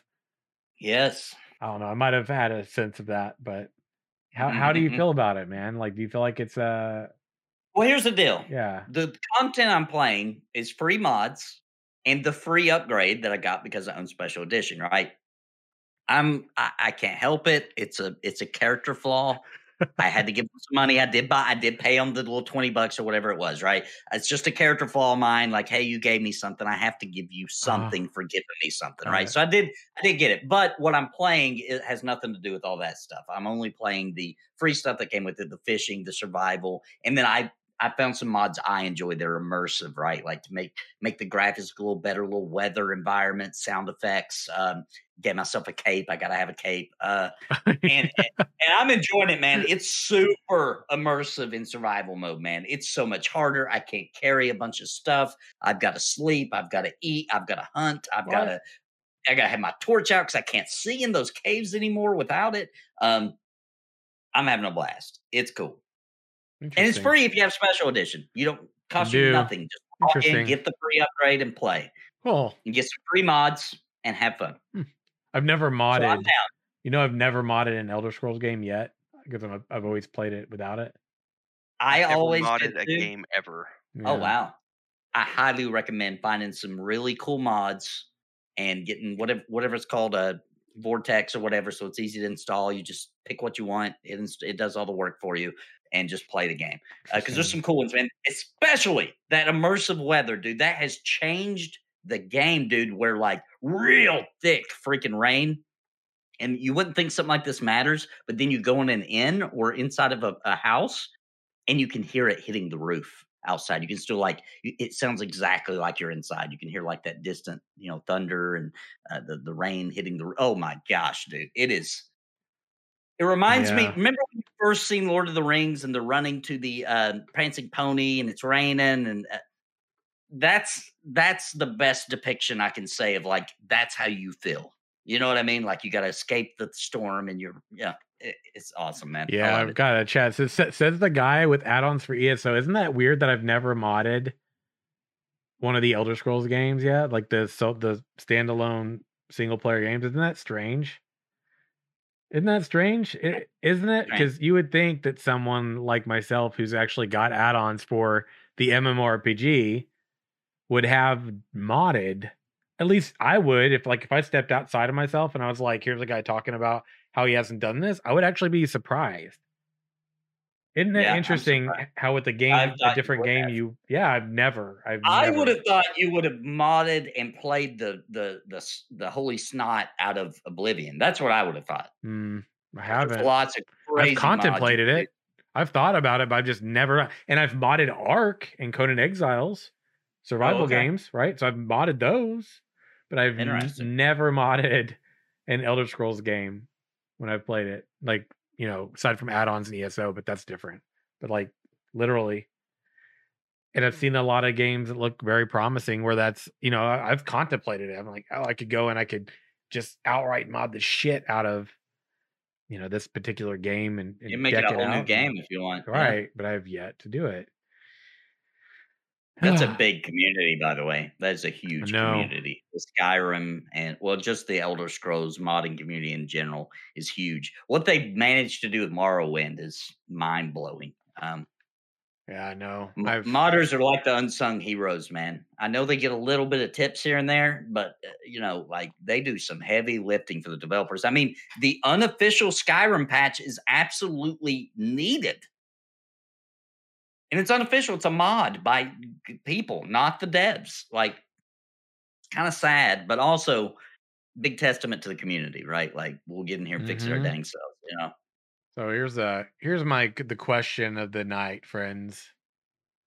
For all of our creative types out there, for all of the people who have, love to just let their imaginations go free and create worlds in their mind, and maybe you world build. Maybe you hand up. What's up, Renfell? Yeah, I'm sorry. I tabbed over to Facebook, and apparently because they are on London GMT, the Wheel of Time is already live. Because they went live on the 19th GMT time or London time. So it's up on Amazon Prime. So since we're on the world building thing, you may have your Thursday night already because I thought it was out tomorrow, and I'm reading all this stuff. It just went up on the Wheel of Time Facebook page. It's officially out as of 30 minutes ago. Hold on a second. I'm gonna look real quick.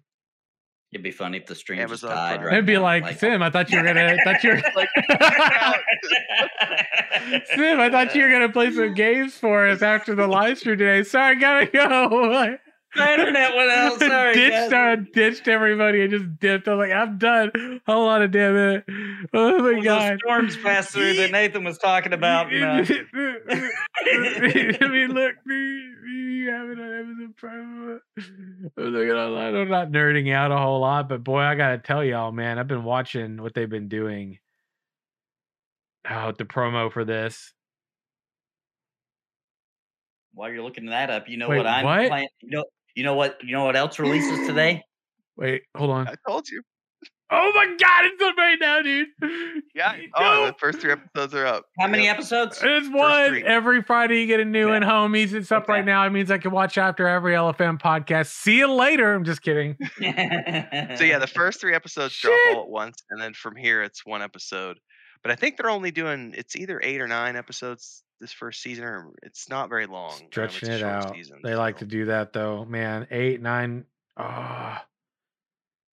Oh, look at this. Wait, a watch party. Can I do? Oh, that's different. It's different. I'm sorry. Not Twitch watch party. It's in a strange noblewoman arrives in a remote mountain village claiming one of 5 youth. Spoilers. I don't care. You should plug your ears if you don't want to hear this. I got 0 fucks given. I'm teasing. Hey, let me click. Hold on. A strange noble woman arrives in a remote mountain village, claiming one of 5 youths is the reincarnation of an ancient power who wants to destroy the world and will do so again if she is not able to discover which of them it is. But they all have less time than they think. Oh my God. How am I supposed to wait for Mel to get off work in New Zealand right now? We can watch this. Gaming is the answer. Huh? What you do is you watch it, but you just use your acting skills. Use your acting skills when you rewatch it. You know, like, what? Like, Leave that to happen. Wow, what? This is shocking. What is it? And you don't get excited. That's the problem when people do that trick. They get excited because they know what's coming. So they're like, it's like, no, just breathe inside. Don't breathe. Don't exhale on the outside. Do all that excitement inside. Hold it in. If I continue, I'm saying this to my stream, and if you're listening on the podcast, sorry, not sorry. If you all leave me after this to go watch this, I'm fucking done with you all tonight. The views already dropping. I've been watching. He announced that, and it was like, I know, like viewership drops, people dip, silent chat. And I'm gonna be like, I fucking see you. No, I'm not really though. Wait a minute. Wait, is it 3? Yes. It's the first 3 episodes. It's not just one. Oh. Yep. I see a chat's like, bye. I'm like, fuck you guys. Don't you leave me. Oh man, but if you do leave me, I'm supposed to go do Fantasy Grounds with Chris tonight, but I'm wondering if maybe we go do Wheel of Time instead. Sounds tomorrow. Oh, it's 3 episodes. Oh, that's perfect. Oh my God, I'm gonna watch it. I need this in my life. All right, the weave, world building, right? So weaves the wheel well. Yeah, that also. I have 3 episodes sitting here looking at me, shadows waiting, a place of safety. All 3 of them are sitting there just waiting to be consumed by me and all of you. But who will give in first? Who will leave the live stream and abandon Sim to go watch it, or will Sim abandons them first? Exactly, gentlemen. I checked out.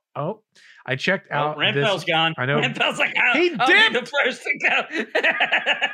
Did you see that? I was like, "You do it! Don't you do it?" World Anvil, you guys. If you're a world builder, I came across this because I was like, is there really good software out there for world building where I can sort of like, like maybe put it all? And I'm really cautious about wanting it to be somewhere where it can be accessed or taken. Yeah, I don't. So it looks cool. It looks really great, but putting that on someone else's server for me, no, I can't do it. No, don't do it. It looks great, but it looks amazing. However, the legal repercussions of copyright dictate that the first place you publish it, that's so you need to keep that shit locked down for yourself so that you can control it and publish it at your own pace. I think because I actually looked at this, I want to say a couple years back. It is a very interesting tool to help with the creative process if your creative process relies heavily upon visual layouts. Because this very much is let's build a wiki and with cool screenshots and artwork and everything else. And then you can use that as a reference table as you're writing your book and everything else. But I don't buy into it because I don't think I can. No. And also the way I look at it is essentially what they've done is they've just given people an online version of a source book, which if you're going to have a product for sale, you might as well just make the source book to sell. And if people want the material, they buy the source book. And if you want to give them a digital version, give them a digital version. But there's no reason to publish it on someone else's website. Although I will admit it is a very visually stimulating and cool looking product. I wouldn't use it. It looks really nice. Yeah, and apparently I've been told about it before by Volcanic Gimp. Apologies, man. I do have ADD. It's a real thing. It's not just words. It happens. I'm an unmedicated adult person with ADD, and sometimes I can't manage to keep it in line perfectly.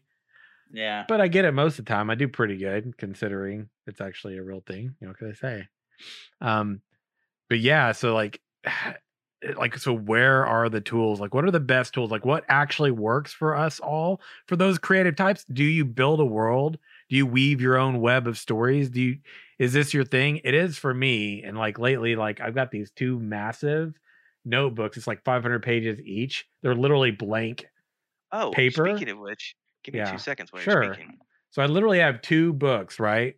They're like that thick. They're like 500 pages. I purchased a couple of them. I'm like, yo, because I'm a tangible person. Like, if you go and you look at like, I mean, I'm like, this is like me. This is basically what all of my music. Oops, spoilers. Look like back in the day. It's like all of my music is like literally a chunk of paper, and I'd just be at work and I'd tear a piece of paper for the songs, and I would like write them down. I'd take them. I'd go to my band. We'd take the song. We'd start playing. I'd put the lyrics to the song, and then like and that's how the songs would evolve for the majority of the bands I've been in. That's also the way I kind of work as like a writer, or even as like still as a singer songwriter.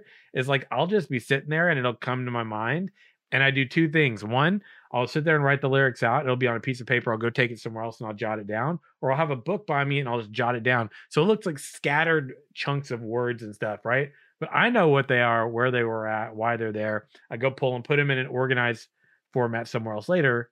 Books, for example, I talked about that I purchased recently. So that's the way I work, right? I don't, I'm open to it, but I don't know that I could get my mind around using a digital format to do this. Yeah. Because for It me, can work it's for some people. I'm open to it and I'm seeking if it exists. But the problem is, everything I see so far is like we're taking what you put and it's basically in our database somewhere. And I'm like, no, no, Sure. no, Yes. that can't happen. It needs to be in My my database here, client 100%, or I can't yes, do it. same thing. So since you mentioned this, Chris was just at her parents and we had stuff in storage there, and she went ahead and brought it back with her because she asked me. So this is the original hand drawn map. You probably can't see it that well from Oh, the Saga of yeah. Leucemia Hmm. from Nice. 1999, I think, is when this map was originally drawn. And this is Mm, like it's so old, like it was drawn on like parchment paper, but it's all sorts of like the edges are all crumbling and aged now. And funny, then man. I also have this is stuff that never came into play. Fun. I love this. Um, so this is the continent of Tania, Oh, and then we've nice. got the other continent, and then Nice. we've got the other continent, and then we have the other continent. So Love there are it. 4 other continents that we never even that are part of the overall world, but were never talked about for the development of the MMORPG. Now, this is stuff that was all developed when I was creating that world originally as a Hmm. tabletop years and years and years ago, and then it developed over time into a play by post and everything else. Um, because you mentioned that, and it happened because Chris literally just pulled this out of her suitcase yesterday, and it was still sitting on the table. I do everything by hand, and it's so much easier to have it in a database, but unless you've Sure. created your own database, it's too risky Yeah. because Yeah. other people can have access to it. And, I mentioned this before that you don't need to be paranoid about people stealing your ideas because only you can do something with that idea because 99% of anything is taking the idea and making it into something. But at the same time, you don't want to just throw that out there and lose access to it. It is a little more time consuming to do it all by hand. But if it's the only thing, this is where I will say this: if it's the only thing you're working on, it's not a problem because it's always Hmm. going to be in your mind. True. Now, when you start working on like 10 different projects, this is what I've developed. A system that I have. I have a different notebook folder for every project, and just everything's in that one folder and Mm, notebook. Now, I will say this though, because as I've gotten into the digital age, I used to do it all in notebooks. Like that notebook is literally this is not the original, but this has like if you go through here, it's got all my folders from the 90s, from the late 90s, and then this is just my overall Saga of Lucima notebook that I started in the like 2008, I think is when I got this. So it has like 10 years of stuff from before, and then everything that came after in terms of notes, and it's all, believe it or not, in one big notebook with a bunch of folders and stuff. And then mm, of course there's the book outlines, which has all of this stuff in the book outlines, and the book outlines are in a digital format. Now that I've gotten older, I do everything in um, Google Drive these days, and I do my writing in Microsoft Word because I use 9 times out of 10 I'll use Dragon Naturally Speaking because I Mhm. don't like to type too much because of my hand. Whenever I'm done writing for the day, I update it into the Google Drive. But I have a Google Drive for each individual project or folder, I should say, in a Google Drive. And each folder is related to project. So I can go into the folder and I can very easily open up. And in the folder, I've got additional folders that are like maps, notes, chapter outlines, written chapters. And I try to break things down. We'll have the main book, which has the chapters as they're being written. And I in the past, I haven't done this in a long time, but what I used to do when I first started getting started as a writer, I broke things down into chapter format. And so I would have all the individual chapters written out as their own document. Mm. And then when I was finally finished with all of those, I would then copy and paste them all into one big document. But these days, I just put it all in one, and I give the chapters just numbers. I don't usually give them titles unless I decide to do that at the end of the book, I because I I like to think rearrange too. things. I think too that like when I made my graphic novel, right? I had notebooks, files, hand to paper, right? With pens, pencil, whatever, right? Um, and I think that works better because my final product was being done on the computer, right? Like the graphic art was done there, the writing, everything, the final script, all that was final stuff. That was documents on the computer, right? And I was working with the writer. I didn't write the story, so he would send the documents over to me. There'd be a rough draft, there'd be the final, etc. All of that was on the computer. But all my sketches and what the armors would look like, the weapons, etc. Um, that was all just scattered around me, and I could literally reference it. Right, like I could pull. I just feel like with computers, no matter how many monitors you have, there's something to be said about tangible reference, right? Where you Yes. can lay it down. You You know, brought a good point because I've seen a lot of directors who still swear by storyboards, and if you go into their Yeah. room, the whole like 3 walls, it's just hundreds of storyboard yeah. sheets for like the movie that they're doing, You and can they zoom out, right? Like in yeah. real life, you can zoom out and you can look at it, and you can just be like, when it's in digital and you got to kind of shuffle through it, it's just different. So, like when you have Mhm. a storyboard, which I even did that for my Choose Your Own Adventure, right?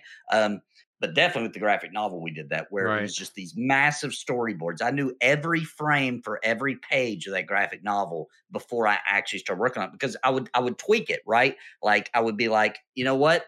In the script, in the final script, this should be 2 panes, right? Because I need a little closer to the face for that dramatic part of the sentence or whatever. And so I could just zoom out and I could say, yeah, let's mix this around. Let's take this one out, And I just feel like with digital, man, it's inconvenient, right? Like if I remove a whole pane or a whole page in my editing software for a graphic novel, it's kind of a mess, man, because it grabs the other pages. It's trying to be It's convenient. pulls it Yeah, in, yeah. it's trying to be convenient, but it becomes a pain in the ass. So I believe 100%, and it should be real things until you're making it final. Mhm. And Then go digital, right? I use cheap ass Oh, notebooks. I've sure. probably Yeah. got 150 of these after all these. When I was a kid, when I was in my teenager, I used to write a lot of poetry and music. I played piano from the time I was like Mhm. 7 to 20, and so I wrote a lot of music. I was a heartthrob teenager who won a lot of girls' hearts because I wrote poetry and Love cool it. songs on the piano. Yeah. Yeah. And my mom has those stashed away at the house. And then I got into fantasy writing when I was, 13, 14, and I started filling notebooks. But these days, like this is literally just a cheap ass notebook, and I come in here. This is literally the first campaign module for Weave in the Void, where I just Nice. came in here and wrote notes, and then like this showed up, which I haven't even made. This is a preview. I have not done the incarnate version of this yet, but this is We'll actually talk about during the that play second. testing when they went into the sewers. Um, this is what they went through, even though they didn't get a map version of this. I just Right. gave them directions visually. Um, I just love pen and paper, and it can be messy, but at the end of the day, it's all in one place. This is a, I don't know, $2 notebook, and fill it up. Nothing wrong with that. And I'd Oh, also like to man. mention, I bet you guys remember this. I don't remember the outcomes and all the nitty gritty details, but if you guys remember back in the MySpace days, right? Like somebody like Fox News or Fox bought MySpace. I don't remember. Some big corporation bought them at one point, right? And there was people putting their artwork or their work in progress, graphic novels, comics, whatever, on Facebook. And I do remember, I don't remember the outcomes, but I do remember Fox did at one point try to claim, like, no, we Yes. own that. This is very interesting. So What? I Yeah, didn't that know did this. happen. I don't remember the outcome. I just remember they were doing it, and I was like, well, goodbye, MySpace. I think that was the Farewell. final nail in their coffin, to be so honest. this But this is very interesting that this come up because we got legal advice. Um, we was with Saga Leucemia. Um, at one point, we were co-hosting our servers in the same place that Shroud of the Avatar was co-hosting their servers because one of our individuals worked on Shroud of the Avatar. Went and got a job there after working oh with us. wow, I So didn't we know had that. Okay, yeah, no. That was we were a couple years in, and he got a job offer based on our prototype.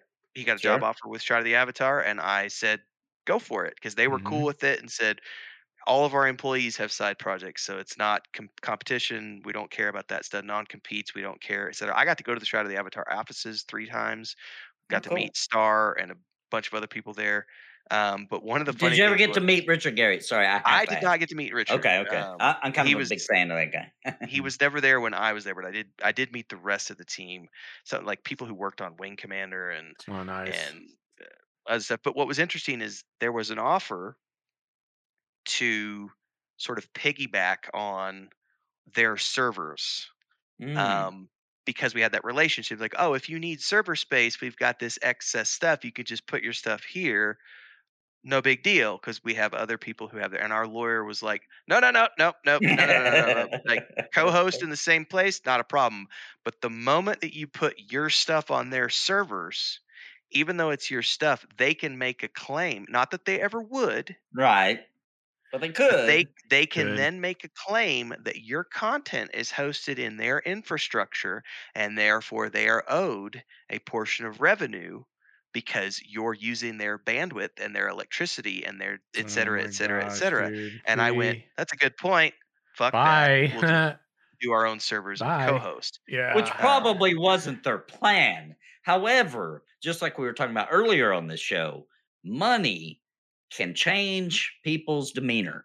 Yes. And the people in charge at that time aren't necessarily the same people who will be in charge at the next time, right? So remember that that's like super important advice to anybody. You might trust this guy and he runs that company, and you're Hmm. like, I'll put all my faith in it. That's a good dude. He would never screw me over. And that may be true. But If money doesn't persuade them, but because it doesn't how everybody, well do you Yeah, know maybe the somebody, next I've man? learned guy. I've learned some very important lessons in the last couple of years Y- about what people will do for money. Very Sure, true. man. Sure, sure. True. Absolutely. I've that's my thing too. Is like someone could be like, "Oh man, I'm telling you, like in the past like 2 years, three, no, I'd say 3 years of doing like focusing on content creation, specifically around Twitch, like linking up with certain games that are in development that like are like, hey, we want you to help out with some things, or we want you to work to do this or to do that. Like I've had moments where I've come across like people or individuals within the companies or working for the game studios, and it's like it's very clear that like we're giving you a word on something, and we want you to kind of like spearhead something or do this or to do that. There's no promise of anything, right? And it seems to be something that more and more I'm recognizing, and I hate saying this, but like with a lot of the like indie developers, like smaller studios and companies, it seems to be more and more of a trend where it's like, you know, it's I don't know, man. If it's like we see content creators who want to like cover something and give them something unique, and they need us, so we need them, or if it's like a situation of where like this is free, let's min max our use of this free thing, Sure. you know what I mean? And then you get to a place where like individuals are just kind of like, take my word, we got you. That Yeah. almost never happens in Yeah. any of the frameworks. This isn't just studios, Yeah. but like it's other content creators. It's people we're talking about here specifically, right? I could narrow this down to within the realm of content creation over the past 3 years or so. We're talking like guild members, right? I'm not naming names. It's been over the past 3 years, right? Guild members, moderators, content creators, podcasters. It's across the board people. Yeah. And you can't just take people's word on it and give them this benefit of the doubt, because that, let me tell you, equates to choosing to go in with blinders on. Yeah. Exactly. There was an interview that what is his name? The actor Jason Alexander, the guy who played George Costanza on Seinfeld.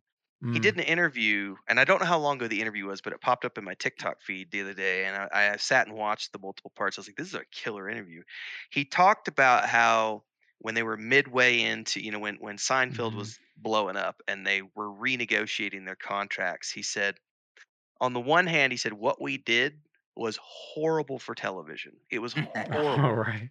Because we suddenly set this standard that people are going to be making $1 million an episode, and that's just not sustainable for 95% of shows out there. So on the one hand, it was horrible what we did in terms of negotiating for that show.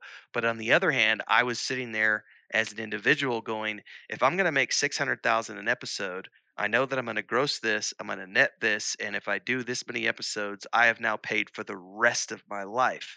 And so I first and foremost looked at it from that perspective. Even though I knew it was bad for the industry, it was good for me and my family. And that may be a selfish point of view, but at the same time, he's set for life from a single thing that he did in his life, and he has done 100 things. He's done 100 shows and movies over his career, but Seinfeld is the one that made him financially stable for the rest of his life, because he went into it with and this is I say this in the scope of the conversation of you can never trust anyone, really, because it's very rare to find people who will give a shit about you when the money starts coming in. Now, what's very interesting when you look at shows like Seinfeld or Friends or Big Bang Theory, you do have situations where the people who are the main principals or Critical Role is another good example. People who have good friendships and got successful during they got successful because of the friendship that they had and through the content creation that happened when they were doing that, and then it carried through. But then you have other ones where, I always look at like the Rolling Stones as the perfect example, because these guys have all made millions of dollars over their careers, but they fucking hate each other outside of getting on stage with each other. It's like they don't hang out outside of playing music together because they want to kill each other. Money makes people do weird things. From a creative standpoint. Once the ink has dried on a contract, it is what it is, right? Sometimes it would be nice because there's accidental things that happen, right, in production, right? For example, I got a couple examples here, but my favorite, and I had to look it up because I wanted to know the exact number. My favorite example of this is James Earl Jones, right? Who did the voice of Darth Vader, right? Yeah. And, they didn't expect, they were hoping for this to be a blockbuster, et cetera. And obviously the vision was there for it, et cetera. But they did not expect it to be as big as it was. And they didn't expect the love for Darth Vader to be as big as it was, right? And I honestly think this is an example, and I can prove why I believe this, that he was paid, which this sounds like a decent amount of money, but not in the grand scope of things. He was paid a flat fee of like $7,500 to voice Darth Vader, right? Iconic as hell now, right? Here's what happened, though. He didn't get a dime more than that. That was the contract, right? However, as it blew up and it became this big deal, by the time they got to episode, I think it was the Return of the Jedi. Might be wrong. Might have been the very next one. I don't remember. It might have been Empire Strikes Back. I don't know. But anyway, once they realized he was a big deal, then they paid him $3,000 per hour, right? And I believe he has a little bit of royalty on it, et cetera now. But he signed the contract at the beginning with $7,500, come into a recording studio and record for however long, right? Was a good deal.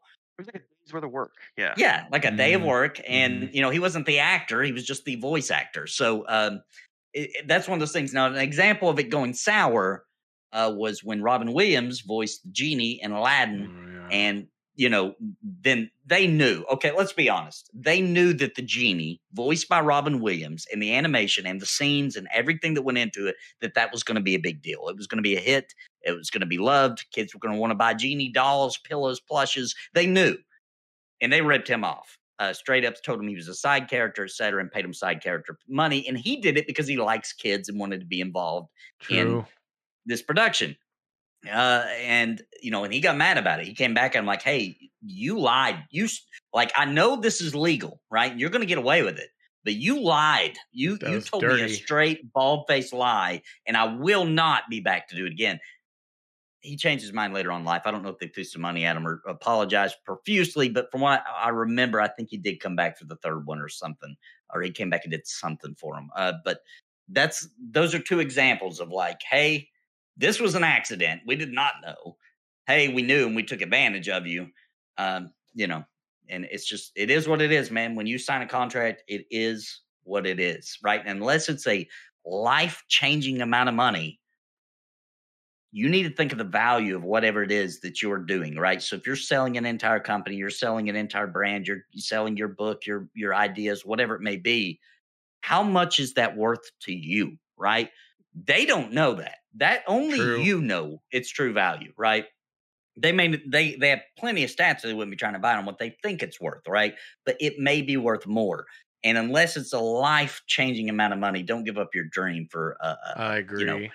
For a small amount of cash to live for a small amount of time. I agree with that. Yeah, you can always make money. Yeah, and that's also my perspective because I would never. No one's even seen anything that I've worked on, right? But I still look at a long chunk of my life from when I got out of the army.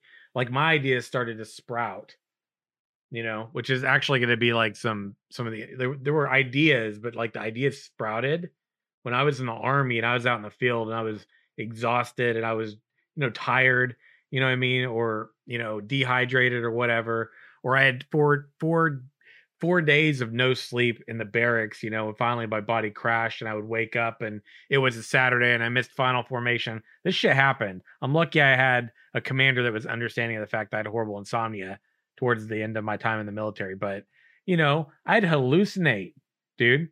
I would actually hallucinate. This is a true story. This is not BS. Like I don't lie anyway. People know that, but like this is a true 100% story, right? I was like 4 days of sleep, right? And I was like, I remember that day I went to morning formation and, chow halls. Like, so you go to morning formation, you do your PT, which is physical exercise, right? If you don't know what that means, you go to your PT, you get done, you shower up, you get in your BDUs and you go for your work, right? You can go to chow hall, you can get breakfast, you do your work, you have your lunch, you get done final formation, right? I get to lunch in my day on 4 days of no sleep. And I go back to the barracks, and you got to keep in mind, like in the barracks, like I go through the night before sitting there trying to fall asleep, couldn't fall asleep. You get to a certain point where you've been awake for so long, your brain, you will literally start to have auditory and visual hallucinations without enough sleep, right? So I was having auditory and visual hallucinations one night, and I was like watching a movie, and I watched this woman, this ghostly figure, go through and right out the window, third floor of the barracks. Right? That inspired a character in the universe of mine, right? I would hear noises or after watching I think it was like Rain of Fire with the Christian Bale movie with Matthew McConaughey. Great fucking dragon movie. It is really underrated. Good. It really truly is, dude. Matthew McConaughey and Christian Bale, and Gerard Butler, yes. the lightsaber scene when they're acting out the fucking Darth Vader versus Luke Skywalker fight at the beginning of all the kids. I fucking loved that movie. Yes. Great reference. Yeah, dude, super absolutely undervalued. Yeah. Yeah. Matthew McConaughey all bulked out, shaved head, dude. Oh man, dude, it was like these were the inspirations, right? And I went through times of tough, difficult things, but I remember having these ideas, right? Fucking when was this? 2001 or 2, dude. It's almost 20 years ago. This is a lot of people don't factor in the accumulated amount of hours that go into something. Putting a a price tag on that in some cases is impossible because it is Sure. something that for you might be considered priceless. Yeah. It's Yeah. a lot easier when Yep. it's being worked on for someone else. But this is even I Mhm. want to bring a good case here because um, between the time that we worked on for Saga of Vasimi, between the time that we started working on the Mhm. MMORPG and got our first investor, which was the end of 2017. So all of 14, all of 15, all of 16, all of 17. So 4 years, no investors, right? Just working off of our own blood, sweat, and tears. And then we had money coming in from pre-order store, but that was going towards business expenses, assets, legal, accounting, that other stuff. So you've got a team of between 15 to 20 people working, let's say an average of 15 hours a week. All that accumulates up. And by the time we got to the point, if I'm not mistaken, I have to go back and look at the math, but when we did a base average of like $35 an hour, which is extremely low for software Mhm. developers and game developers in general. But we looked at independent, not AAA. We said 35 hours is a good starting point. We had accumulated around $6 million of unpaid salaries by the time we had gotten to the point where we got our first investors. Now that was easy to track. What was never tracked was from 1999 until 2014 was Right. how many thousands of hours I had put in to the creation of maps, worlds, characters, builds. Like what you're talking about right now, 20 years. That can't. There's no way Exactly. to quantify that. Like, No. and if you're gonna quantify it, you better throw me a big fucking number Yes. because that's my life. That's a Yeah. chunk Yep. of something. So it's also Chris. I think she's in the bedroom. She might criticize me for saying this. If she does, I'll eat it after the show. But I'll say this for the scope of the conversation. She's Mexican.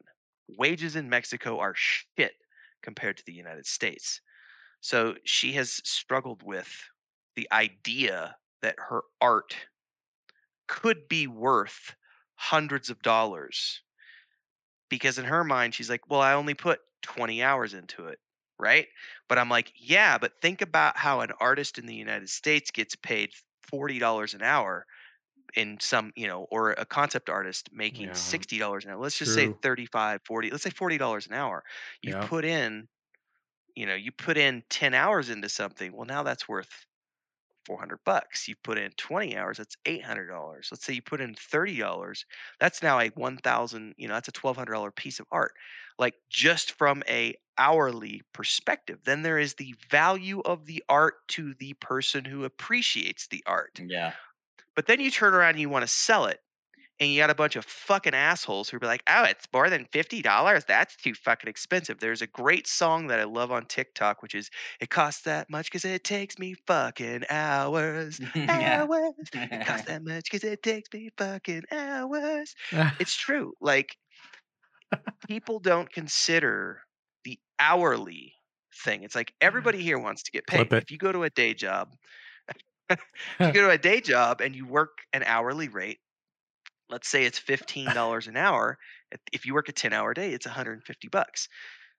So if you've worked 1,000 hours on something, even at $15 an hour, that thing is worth. My math sucks, but that's like more than $10,000. That's Mm, tens of thousands of dollars. It's people do not consider the It's true. the worth of a lot of creative material I from know. a purely hourly standpoint, let alone what it's actually worth to the creator or what it's Mhm. worth to the connoisseur who appreciates that piece of content for what it is and Uh-huh. understands the value associated with the creator's mind. Mhm. Yep. Sorry, that's a And tangent. It's and if true. we were to reverse it, what it would be equal to would be you go to your hourly based job, and then at the end of the week or 2 weeks or however your pay structure is set up, your someone from payroll calls you and says, "Hey, look, I know you just worked over the past 2 weeks, 65 hours. However, we checked the cameras and looked at the data, and there was 30 of those hours where you weren't actually producing for the company. In other words, you were waiting, you were manning that cash drawer or whatever the job may be. However, we didn't get anything. We didn't have sales during those time frames. So therefore, we're only paying you 30 hours. Like, could you imagine? Dirty. Could you imagine? Because that's what happens to artists every day. Actually, worse than that happens to artists, because artists constantly, nonstop, over and over and over again, get people saying, "I'll give you the credit. That's it. I'm not going to pay you. I learned very I'll give early you on. the credit."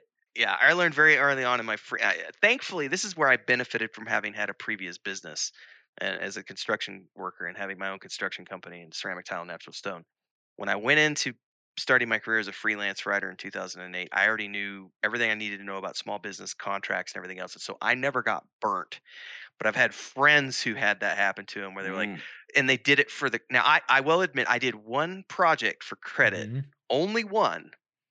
I took a token payment of $10 per assignment. And the reason was because I wanted to get into game writing early on in my career. And there was a little bullshit Eastern European company who needed a quest writer to come in, and they were only paying $10 per quest line.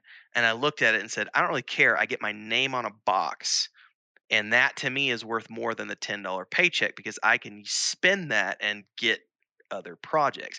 It's the only time I ever did that for credit. But thankfully I never did the whole I'll work for in exchange for something free because I can't pay rent with exposure.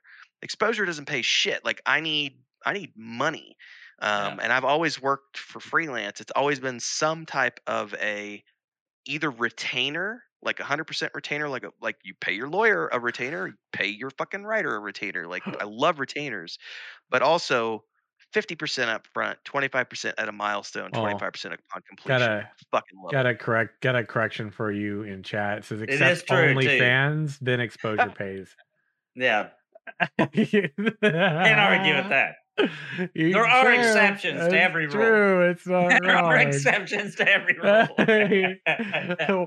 Watch me lick my fingers and touch my nipple through my sweater. Yeah. Right? That's the kind of you imagine.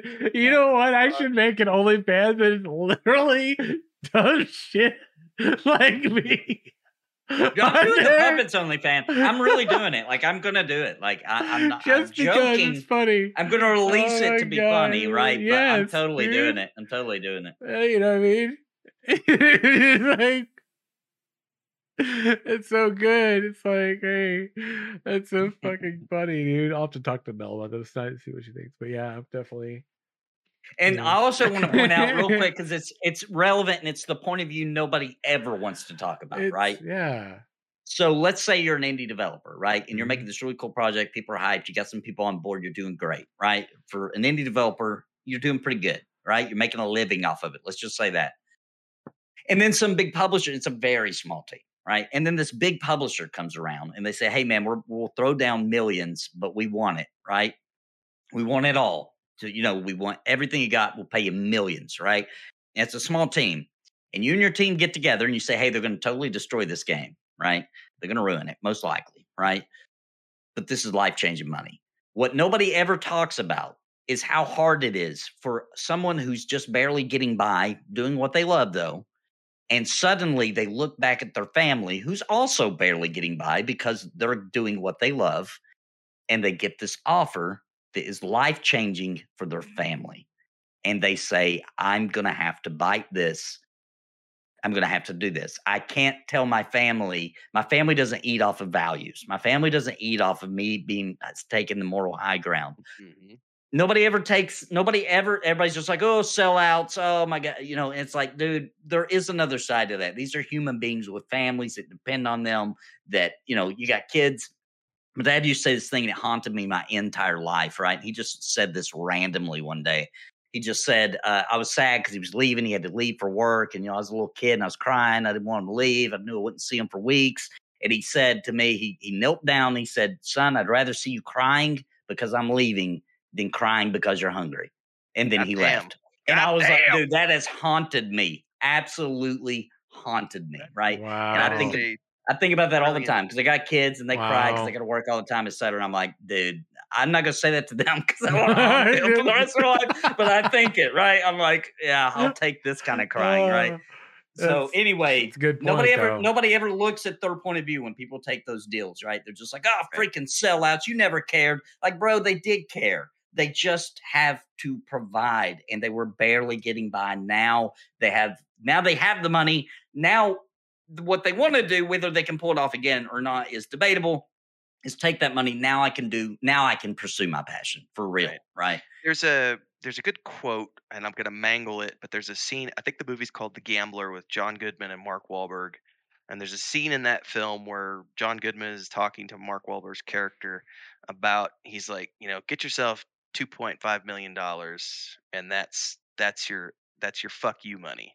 That's your you buy a house with a 25-year roof, you buy a shitbox Japanese car that's gonna run forever, and now you have that's your fortress of solitude. That's Okay. kind of where the line goes where he's talking about, but he's like, your boss does something that you don't like, fuck you.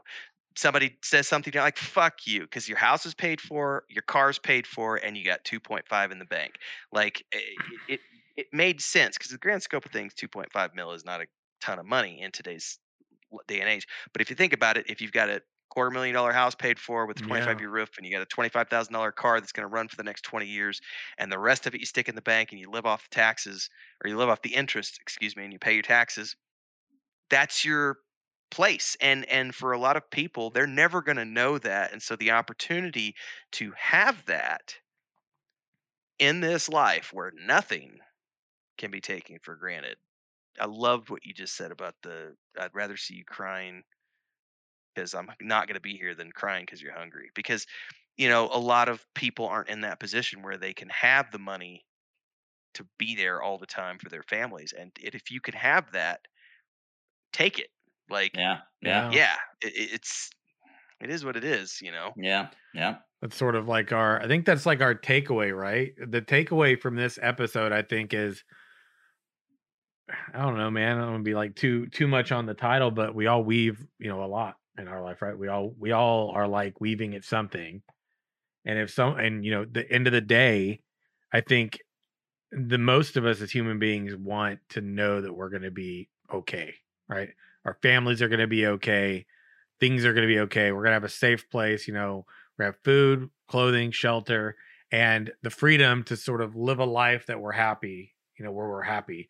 So if you got a dream, you're weaving away at something, no matter what it is, right? I don't think it matters what it is. If this is like your dream and you're literally creating it, know what your time is worth, know what your life and that time you've invested in your life is worth, and don't give it up. Don't give it up so easily for fucking anybody. Be happy. That's what I think. Yeah. I'll always do what's best for you. Yeah, absolutely. And maybe it is taking the money or the deal, but maybe it's not, right? Like maybe also lots of people are single. They don't have, it's just about them and they don't mind to live a certain lifestyle like Asmongold, right? But even if he was making minuscule less than what he makes now, he would still be doing exactly what he does right now because that's what he freaking likes to do. Yep. So the money is a bonus, like he said. Same. It's a bonus for him. He's just like, that's cool. Now I can take care of my mom. I don't have to worry about some other things in life that I used to have to worry about. But it doesn't change who I am. I'm still doing exactly what I would do if I made $10 per stream or I make 10,000. Yeah. It doesn't matter. That's kind of where I'm at right now. I kind of got to that place where it's like, man, I've got specific things I've been working on behind the scenes to organize things to get them in place to where I can literally get up every day. I got a couple days where I work my day gig, right? My one profession I went to school for. I've got the days I do content creation and video production, and I've got the time where I engage in creative endeavors, which are a little less right now, but that's pretty much it. And like literally right now, if I wanted, I could just do that forever and I'm good. Right. So like even what I earn on Twitch and all the other stuff, YouTube or whatever, it's supplemental. It's trivial. And even if it was a lot, it wouldn't really change like what I'm wanting to do with my time and investment in my life. So Sure. Yeah, I think it's important. We talked about this in a previous episode, and I don't want to spin this out into a Yeah. huge long discussion, but one of the reasons I've maintained this lifestyle now for a long time. Yeah.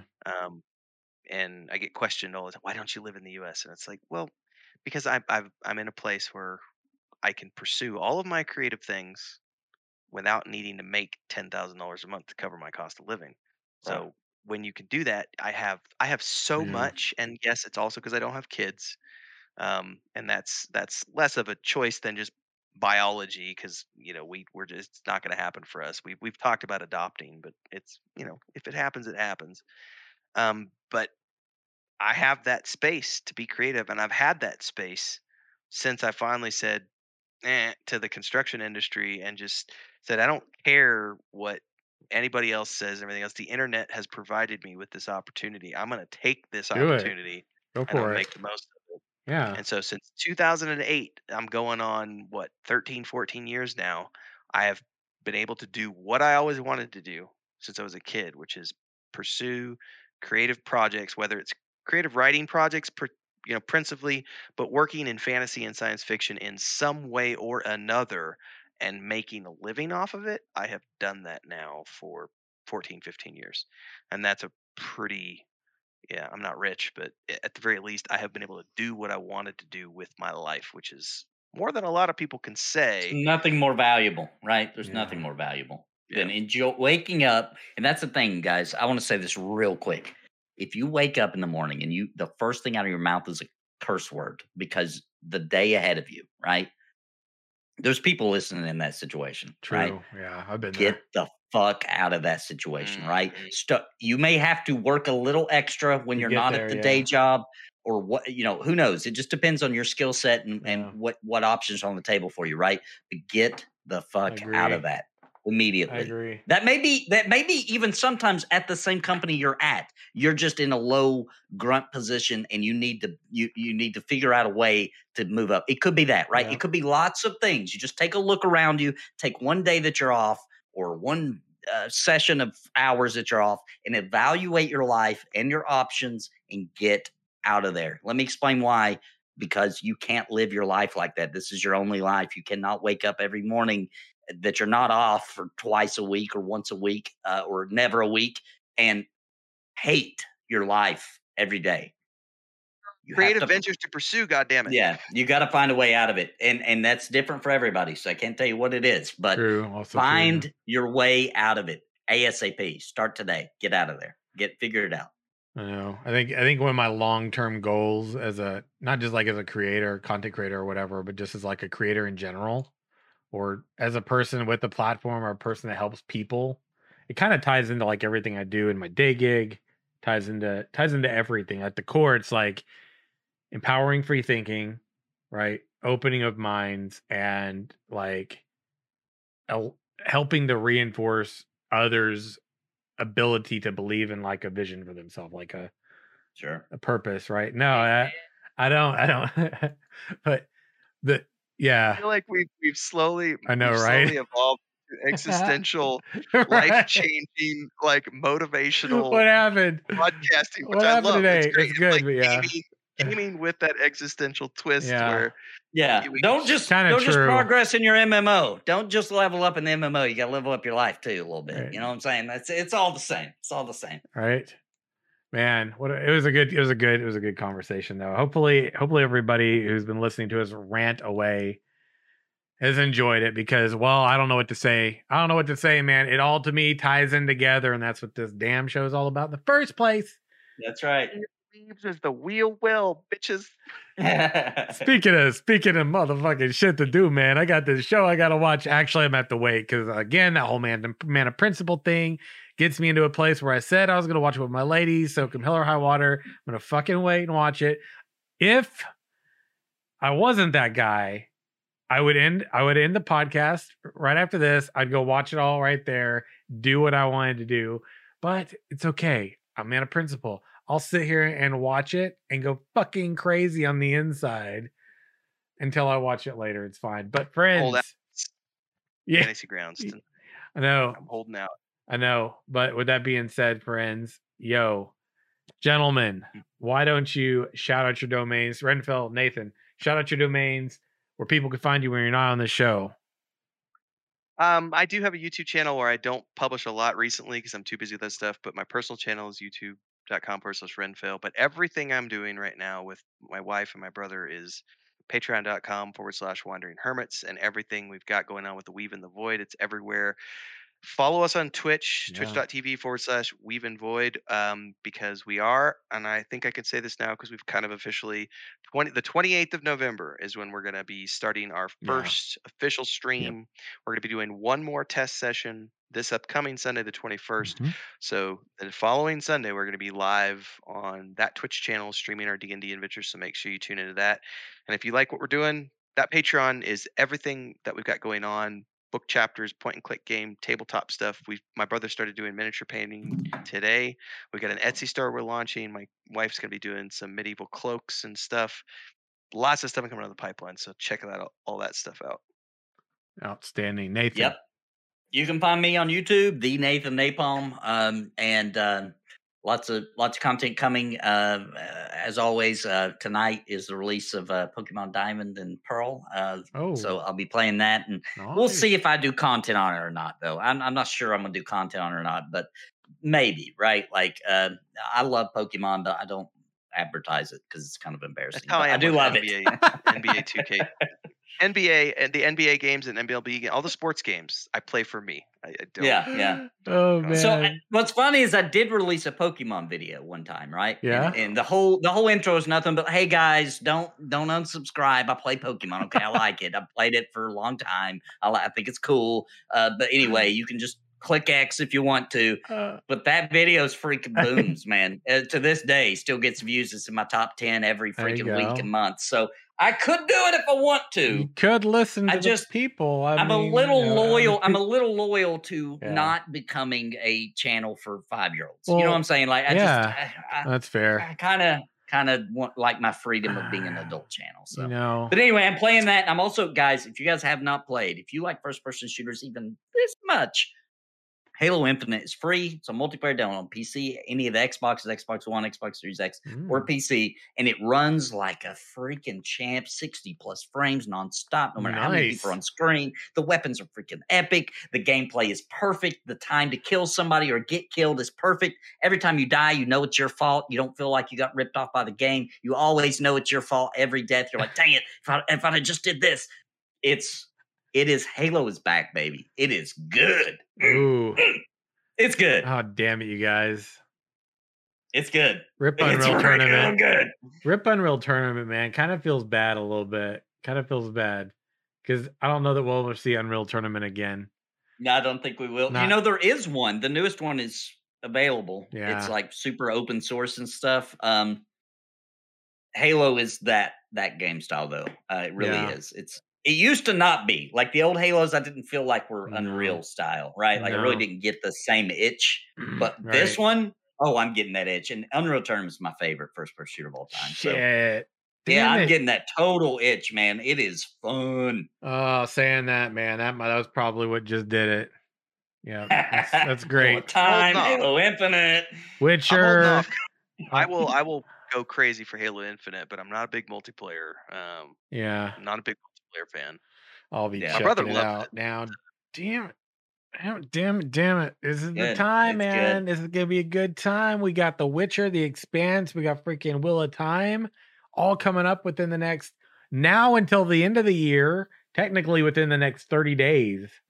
Pretty much it's like a 30-day window of a bunch of really good stuff to do, in my opinion. And then on top of that, all the other stuff and things like D&D that's coming up that we're going to be doing like 28th moving forward. So everybody, much love, friends. 60 episodes in, right? And forward and onward. I want y'all to have a really great night. As always, walk in the light. And don't forget, it might be the end of today's show. We're always looking for more. Join the party. Rants of plenty, friends. Until next time, stay safe. We'll see you real soon, friends. Bye for now. Wheel of Time for the win, right? You.